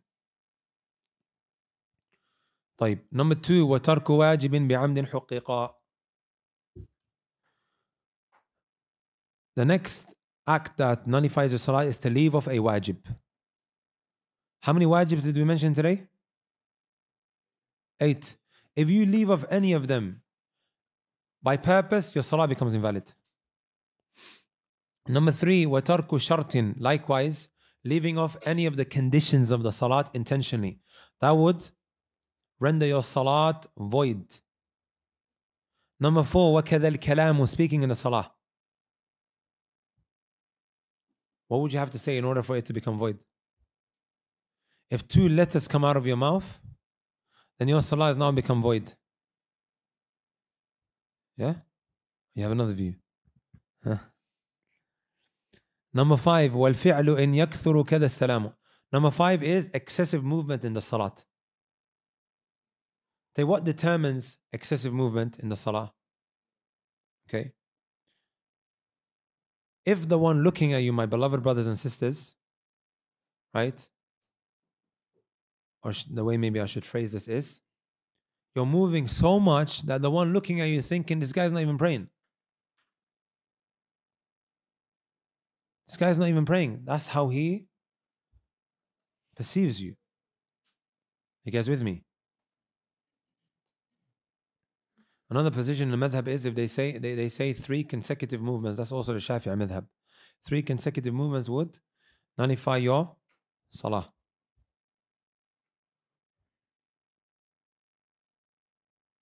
The Messenger sallallahu alaihi wasallam did do a number of actions in the salah, like holding a child, returning the salam, as long as that which you do in the salah does not leave the realm of that which the Messenger sallallahu alaihi wasallam done, then inshallah ta'ala your salat remains intact. Or the realm. طيب. Number 6 is كذا السلام. Salaming out of the salat before its proper time. This individual now salams out and then he leaves, right? goes and sits in front of his Xbox and he's playing.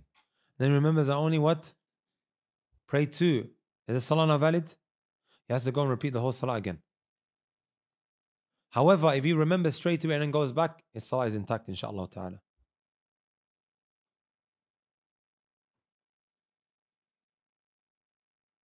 That's why he says, أثناءها, anytime during the salat, that he salams out. Number 7, تعمد زيادة, to do something extra intentionally in the salah. Number 8, قهقهة إذ نافت العبادة, to laugh. Why do you say قهقهة? It comes from ha ha. If two letters come out, qah, if it comes out like that, then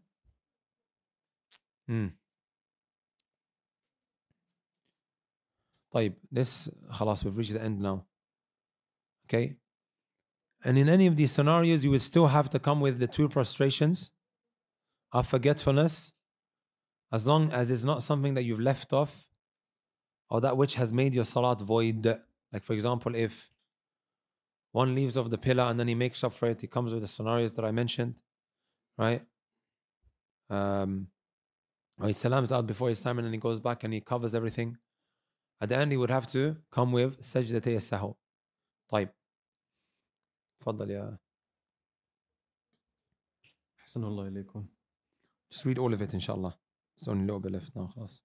فصل الصيام واجب في شهر أي رمضان من طلوع الفجر إلى غروب الشمس عن إدخال شيء إلى الجوف بأي حال، والاستقاء وكذا الحجامة لصائم مفسدة صيامه، يحرم إقدام من المكلف على أمور حكمها لم يعرف، فحصل العلوم واسأل أهلها في الواجبات واحذرن جهلها، يا رب حسن الفعل والختام والحمد لله على التمام. The Shaykh now moves on to the chapter of fasting. He says, Faslu as-siyam. Faslu as-siyam. As-siyam, my beloved brothers and sisters, linguistically, it means what? Al-imsak, to withhold or to refrain. Okay? The technical meaning of as-siyam, it means what? إمساك مخصوص من شخص مخصوص في زمان مخصوص بنية مخصوصة. It is to stay away from something specific by a specific person at a specific time with a specific intention. Okay? I know by now the hands are extremely tired, but don't worry about it, inshallah. Just refer back to the videos. Yeah? You have to withhold from something specific. And this is now what? Divided into 2. There's 2 types of things that you need to withhold from. Number 1, that which is going to nullify your fast. And this is what we're going to be taking in a moment. Number 2 is what? That which is going to destroy your fast. Reduce the reward. Right? And this is the essence of fasting. A lot of people think, khalas, as long as I stay away from food, drink, and sexual intercourse, then khalas, I've met the objective. We are trying to attain what in the month of Ramadan when fasting? لَعَلَّكُمْ تَتَّقُونَ, so that you may attain a taqwa. And a taqwa is to place a shield between yourself and that which you fear, as Ibn Rajab mentioned. أَنْ يَجْعَلَ بَيْنَهُ وَبَيْنَ مَا يَخَافُ وِقَايَةً تَقِيهُ مِنْهُ. And this shield is what? فِعْلُ الطَّاعَاتِ وَاجْتِنَابُ الْمَنْهِيَاتِ, to do what Allah told you to do and to stay away from what Allah told you to stay away from. The month of Ramadan, the way I put it, is like an annual boot camp. Or like an induction or a training camp. That month you need to control your body parts from doing haram. That's why Jabir ibn Abdullah radiallahu ta'ala anhu, he said, إذا صمت فليصم سمعك وبصرك ولسانك عن الكذب والمآثم. When you do fast, then make sure your ears are fasting, your eyes are fasting, and also your tongue is fasting. Let me ask you guys a question. What if an individual now, or should I say, if one now normalizes refraining from that which I just mentioned, these 3 body parts from haram, what kind of person do you think he'll become? I genuinely believe waliyun min awliya ilah in today's day and age. He'll become a beloved servant of Allah, a saint you guys agree with that? A lot of the haram that we fall into, where does it normally stem from? Especially if you live in Brixton here. Huh? Which body part, brothers? The eyes, sisters. Okay? Especially now with the era of social media. Isn't it the eyes that's causing a lot of filth to enter into our lives? So this is exactly what we're trying to attain in the month of Ramadan. When you normalize holding these body parts back, you become someone of a taqwa, inshallah ta'ala, someone who's conscious of Allah Azza wa Jal. So he says, wajibun fi shahri, it is mandatory in a month. And then he says, ay Ramadan, in the month of Ramadan, min tulu' al-fajri, because earlier we mentioned that you only fast at a specific time, from sunrise all the way up until sunset, ila ghurub al-shamsi, an idkhali. Then he speaks about that which one needs to withhold from, that will nullify his fast. The first thing that he mentions is, idkhali shay'in ila al-jawfi bi ayyi hali. Right? Consuming anything, whatever it might be. Anything that enters into your interior, right? Whether it's edible or not, whether it can be digested or not, right? Whether it's normal or abnormal, whether you're moving things from A to B, smuggling. Someone may say, okay, I want to smuggle drugs in the month of Ramadan, but he's still fasting. Is it possible? Yes, it is. Right? But he thinks, okay, because this is not something that you can eat, then it's fine. لا. That would break it. بأي حال. Number 2, والاستقاء وكذا الحجامة. The second point that he mentions from that which nullifies your fast is making yourself vomit. Right? And when making yourself vomit, something has to come out. استقاء فقاء. As they mention in the books of Al-Fiqh. He made himself vomit. How do you make yourself vomit? Either by smelling something that is disgusting intentionally, or maybe taking your fingers and sticking it down your throat, or looking at something that's disgusting. Is that clear? Number 3, al-hijama is what? Cupping. The one cupping and the one being cupped. Again, it's a matter of difference of opinion, right? The Hanabila, they buy themselves on this issue, and the majority of scholars, they take the other view, and they have a point as well. When the Messenger walked past 2 individuals in Al-Baqi', and he said, Aftar al-Hajim wal-Mahjum, the one cupping and the one being cupped, they've both broken their fast. The one thing I forgot to mention pertaining to making yourself vomit, we've mentioned that, right? Something has to come out. If nothing comes out, it doesn't break it. What if you not accidentally vomit? Does it break it? من ذرعه القيء فلا قضاء عليه ومن استقى فعليه القضاء. Whoever unintentionally vomits, then it's fine. Doesn't need to make it up. However, if you make yourself vomit, you have to. No.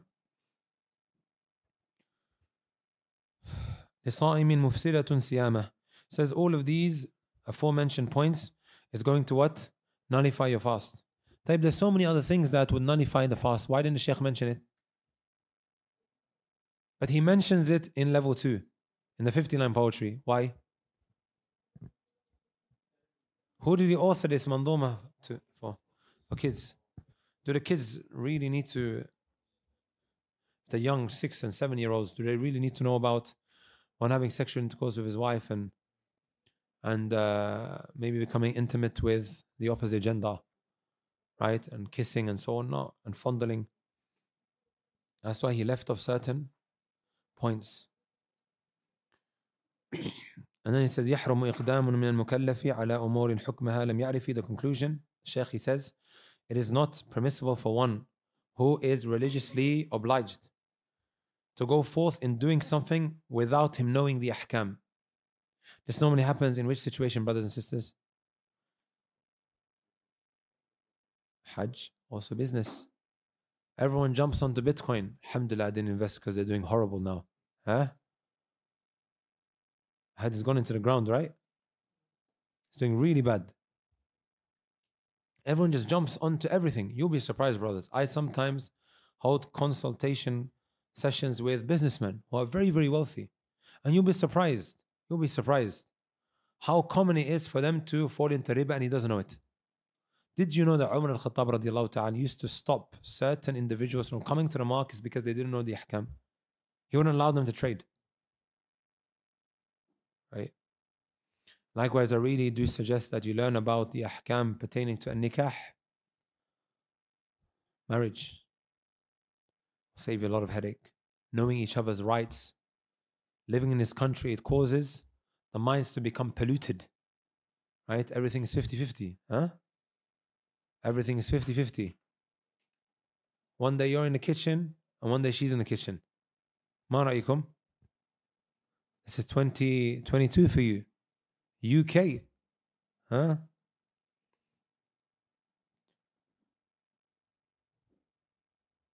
So it's important that you know before you embark on something. It says فَحَصِّلِ الْعُلُومَ وَاسْأَلْ أَهْلَهَا فِي الْوَاجِبَاتِ وَاحْذَرَنَّ جَهْلَهَا. And it says go and attain knowledge and ask its people. Don't go and ask everyone and anyone. If you want medical advice, who are you going to seek consultation from? The most qualified doctor that you know, right? صح ولا لا? Likewise, when you want to construct a building, you're going to go to the one who is most qualified. صح? Likewise, when you need some, when you need a solicitor's advice, you're going to go to the one who has a very good track record. And likewise, when it comes to your car, are you going to take it to any mechanic? You're going to take it to the one who has the best reputation, right? Because your car is on the line, your money is on the line. Why is it, but when it comes to knowledge, we just think we can just, go into Google and take it from whoever it might be and just say whatever we want. It says, وَاسْأَلْ أَهْلَهَا, ask its people فِي الْوَاجِبَاتِ, when it comes to the compulsory acts, and be wary of being ignorant about it, or ignorant of it, should I say. And it says, يَا رَبِّ حُسْنَ الْفِعْلِ وَالْخِتَامِ وَالْحَمْدُ لِلَّهِ عَلَى التَّمَامِ. He asks Allah subhanahu wa ta'ala to give him a good ending. And he praises Allah Azza wa Jalla. He does hamd for having completed this manzuma. I have a sunnah, brothers and sisters, whenever I finish a particular book, I take the time out to thank some of my teachers. Whatever I mentioned to you, brothers and sisters, I took it from the likes of Sheikh Salih Sindi, who I believe has paid a visit to the college, one of the most knowledgeable people I've personally met. Some even mentioned that when he started teaching in the Prophet ﷺ's masjid, it was one of the best things that happened to the haram in the last 100 years. The man was teaching usul al-fiqh, and you think that this is his speciality. People think he only knows aqidah. He taught us fiqh, and he also taught us aqidah, and that's his speciality. That's what he's very well known for, right? Sheikh Sulaiman Ruhaili, may Allah Azza wa Jal honor him. Sheikh Abdul Salam Shuway'ir, Sheikh Muhammad Mukhtar al-Shanqiti, and finally Sheikh Amir Bahjat, may Allah Azza wa Jal preserve him, who is the teacher, or should I say the author of this, and also a good friend of mine who I benefited a lot from. His name is Sheikh Abdul Razak, who's doing his PhD, Sheikh Abdul Razak Al-Khalafi. And the reason why I do this is because Imam Al-Sa'di rahmatullahi alayhi, in his poem of Al-Qawa'id Al-Fiqhiyya, what did he say? وَهَذِهِ قَوَاعِدٌ نَظَمْتُهَا مِنْ كُتْبِ أَهْلِ الْعِلْمِ قَدْ حَصَّلْتُهَا. All of these legal maxims that I put in the form of lines of poetry, where did I take it from? I benefited it from the books of the people of knowledge. And then he makes dua for them. Ya Allah, jazahum al-mawla azim al-ajri. May Allah Azza wa Jal grant them good. Jazahum al-mawla azim al-ajri wal-afwa ma'a ghufranihi wal-birri. May Allah Azza wa Jal forgive and pardon them. Right, the poet, he also says, إذا أفادك إنسان بفائدة من العلوم فلازم شكره أبدا. If anyone benefits you with just one benefit, then always be thankful. Say, فلان جزاه الله صالحة أفادنيها وألقي الكبر والحسد. So and so benefited me, and get rid of your kibr, your arrogance and your hasad. Sometimes it might be a classmate that benefits you. You would have to what? Get rid of your ego in order to be thankful, sah? And that is tawadu'. And one thing that I really benefited from the author of this book, this poem, Sheikh Amir Bahjat, that he's extremely humble. Imagine, he's the teacher in the Prophet ﷺ's masjid. He's a teacher. He taught the whole of Zad al-Mustaqni' in the haram. Please, brothers, when you go home, and sisters, Google him and see how young the Sheikh is. Look how young the Sheikh is. And Allah Azza wa Jal granted him that. And it's not surprising that he became a teacher because of how humble he is. وَمَا زَادَ اللَّهُ عَبْدًا بِعَفْوٍ وَمَا تَوَاضَ أَحَدٌ لِلَّهِ إِلَّا رَفَعَ. Never does an individual humble himself except Allah will raise him, right? When a sheikh comes from Riyadh called Sheikh Abdul Sami Shuway'ir, you see him sitting in the front, side by side with his students taking down the notes. Wallahi al-Azim. And he's reached the last level that you could reach. Like, he's a teacher in the Prophet ﷺ's masjid. Does it get bigger than that? And he's still so humble. And sometimes what happens is you learn a little bit, right? And you begin to think that you know, when in reality you're still in need of benefiting. And we all are. That's why we say from the cradle to the grave. Don't let it ever be a point where the shaitan whispers to you, Wallahi khalas, I'll just, I don't need it. I'm just going to maybe listen to this class online or whatever. You don't attend the classes out of arrogance. And not because you're busy, but simply because of arrogance. And that can easily creep in. And it's something that a person who ascribes to knowledge should really fear for. As Ibn Taymiyyah mentioned, رأيت كثيرا من المنتسبين للعلم يبتلون بالكبر كما يبتلى أهل العبادة بالشرك. Many of those who ascribe to knowledge, they become what? Tested with kibr. And then they are deprived of knowledge. Just like the people who are devout worshippers are tested with showing off. May Allah Azza wa Jal honor every single one of you guys. I really appreciate you guys coming, even though it was short notice, on a weekday and attending in numbers. May Allah Azza wa Jal honor every single one of you and make this a means of understanding the religion. Ameen. Innahu waliyu dhalika wal qadiru alayh.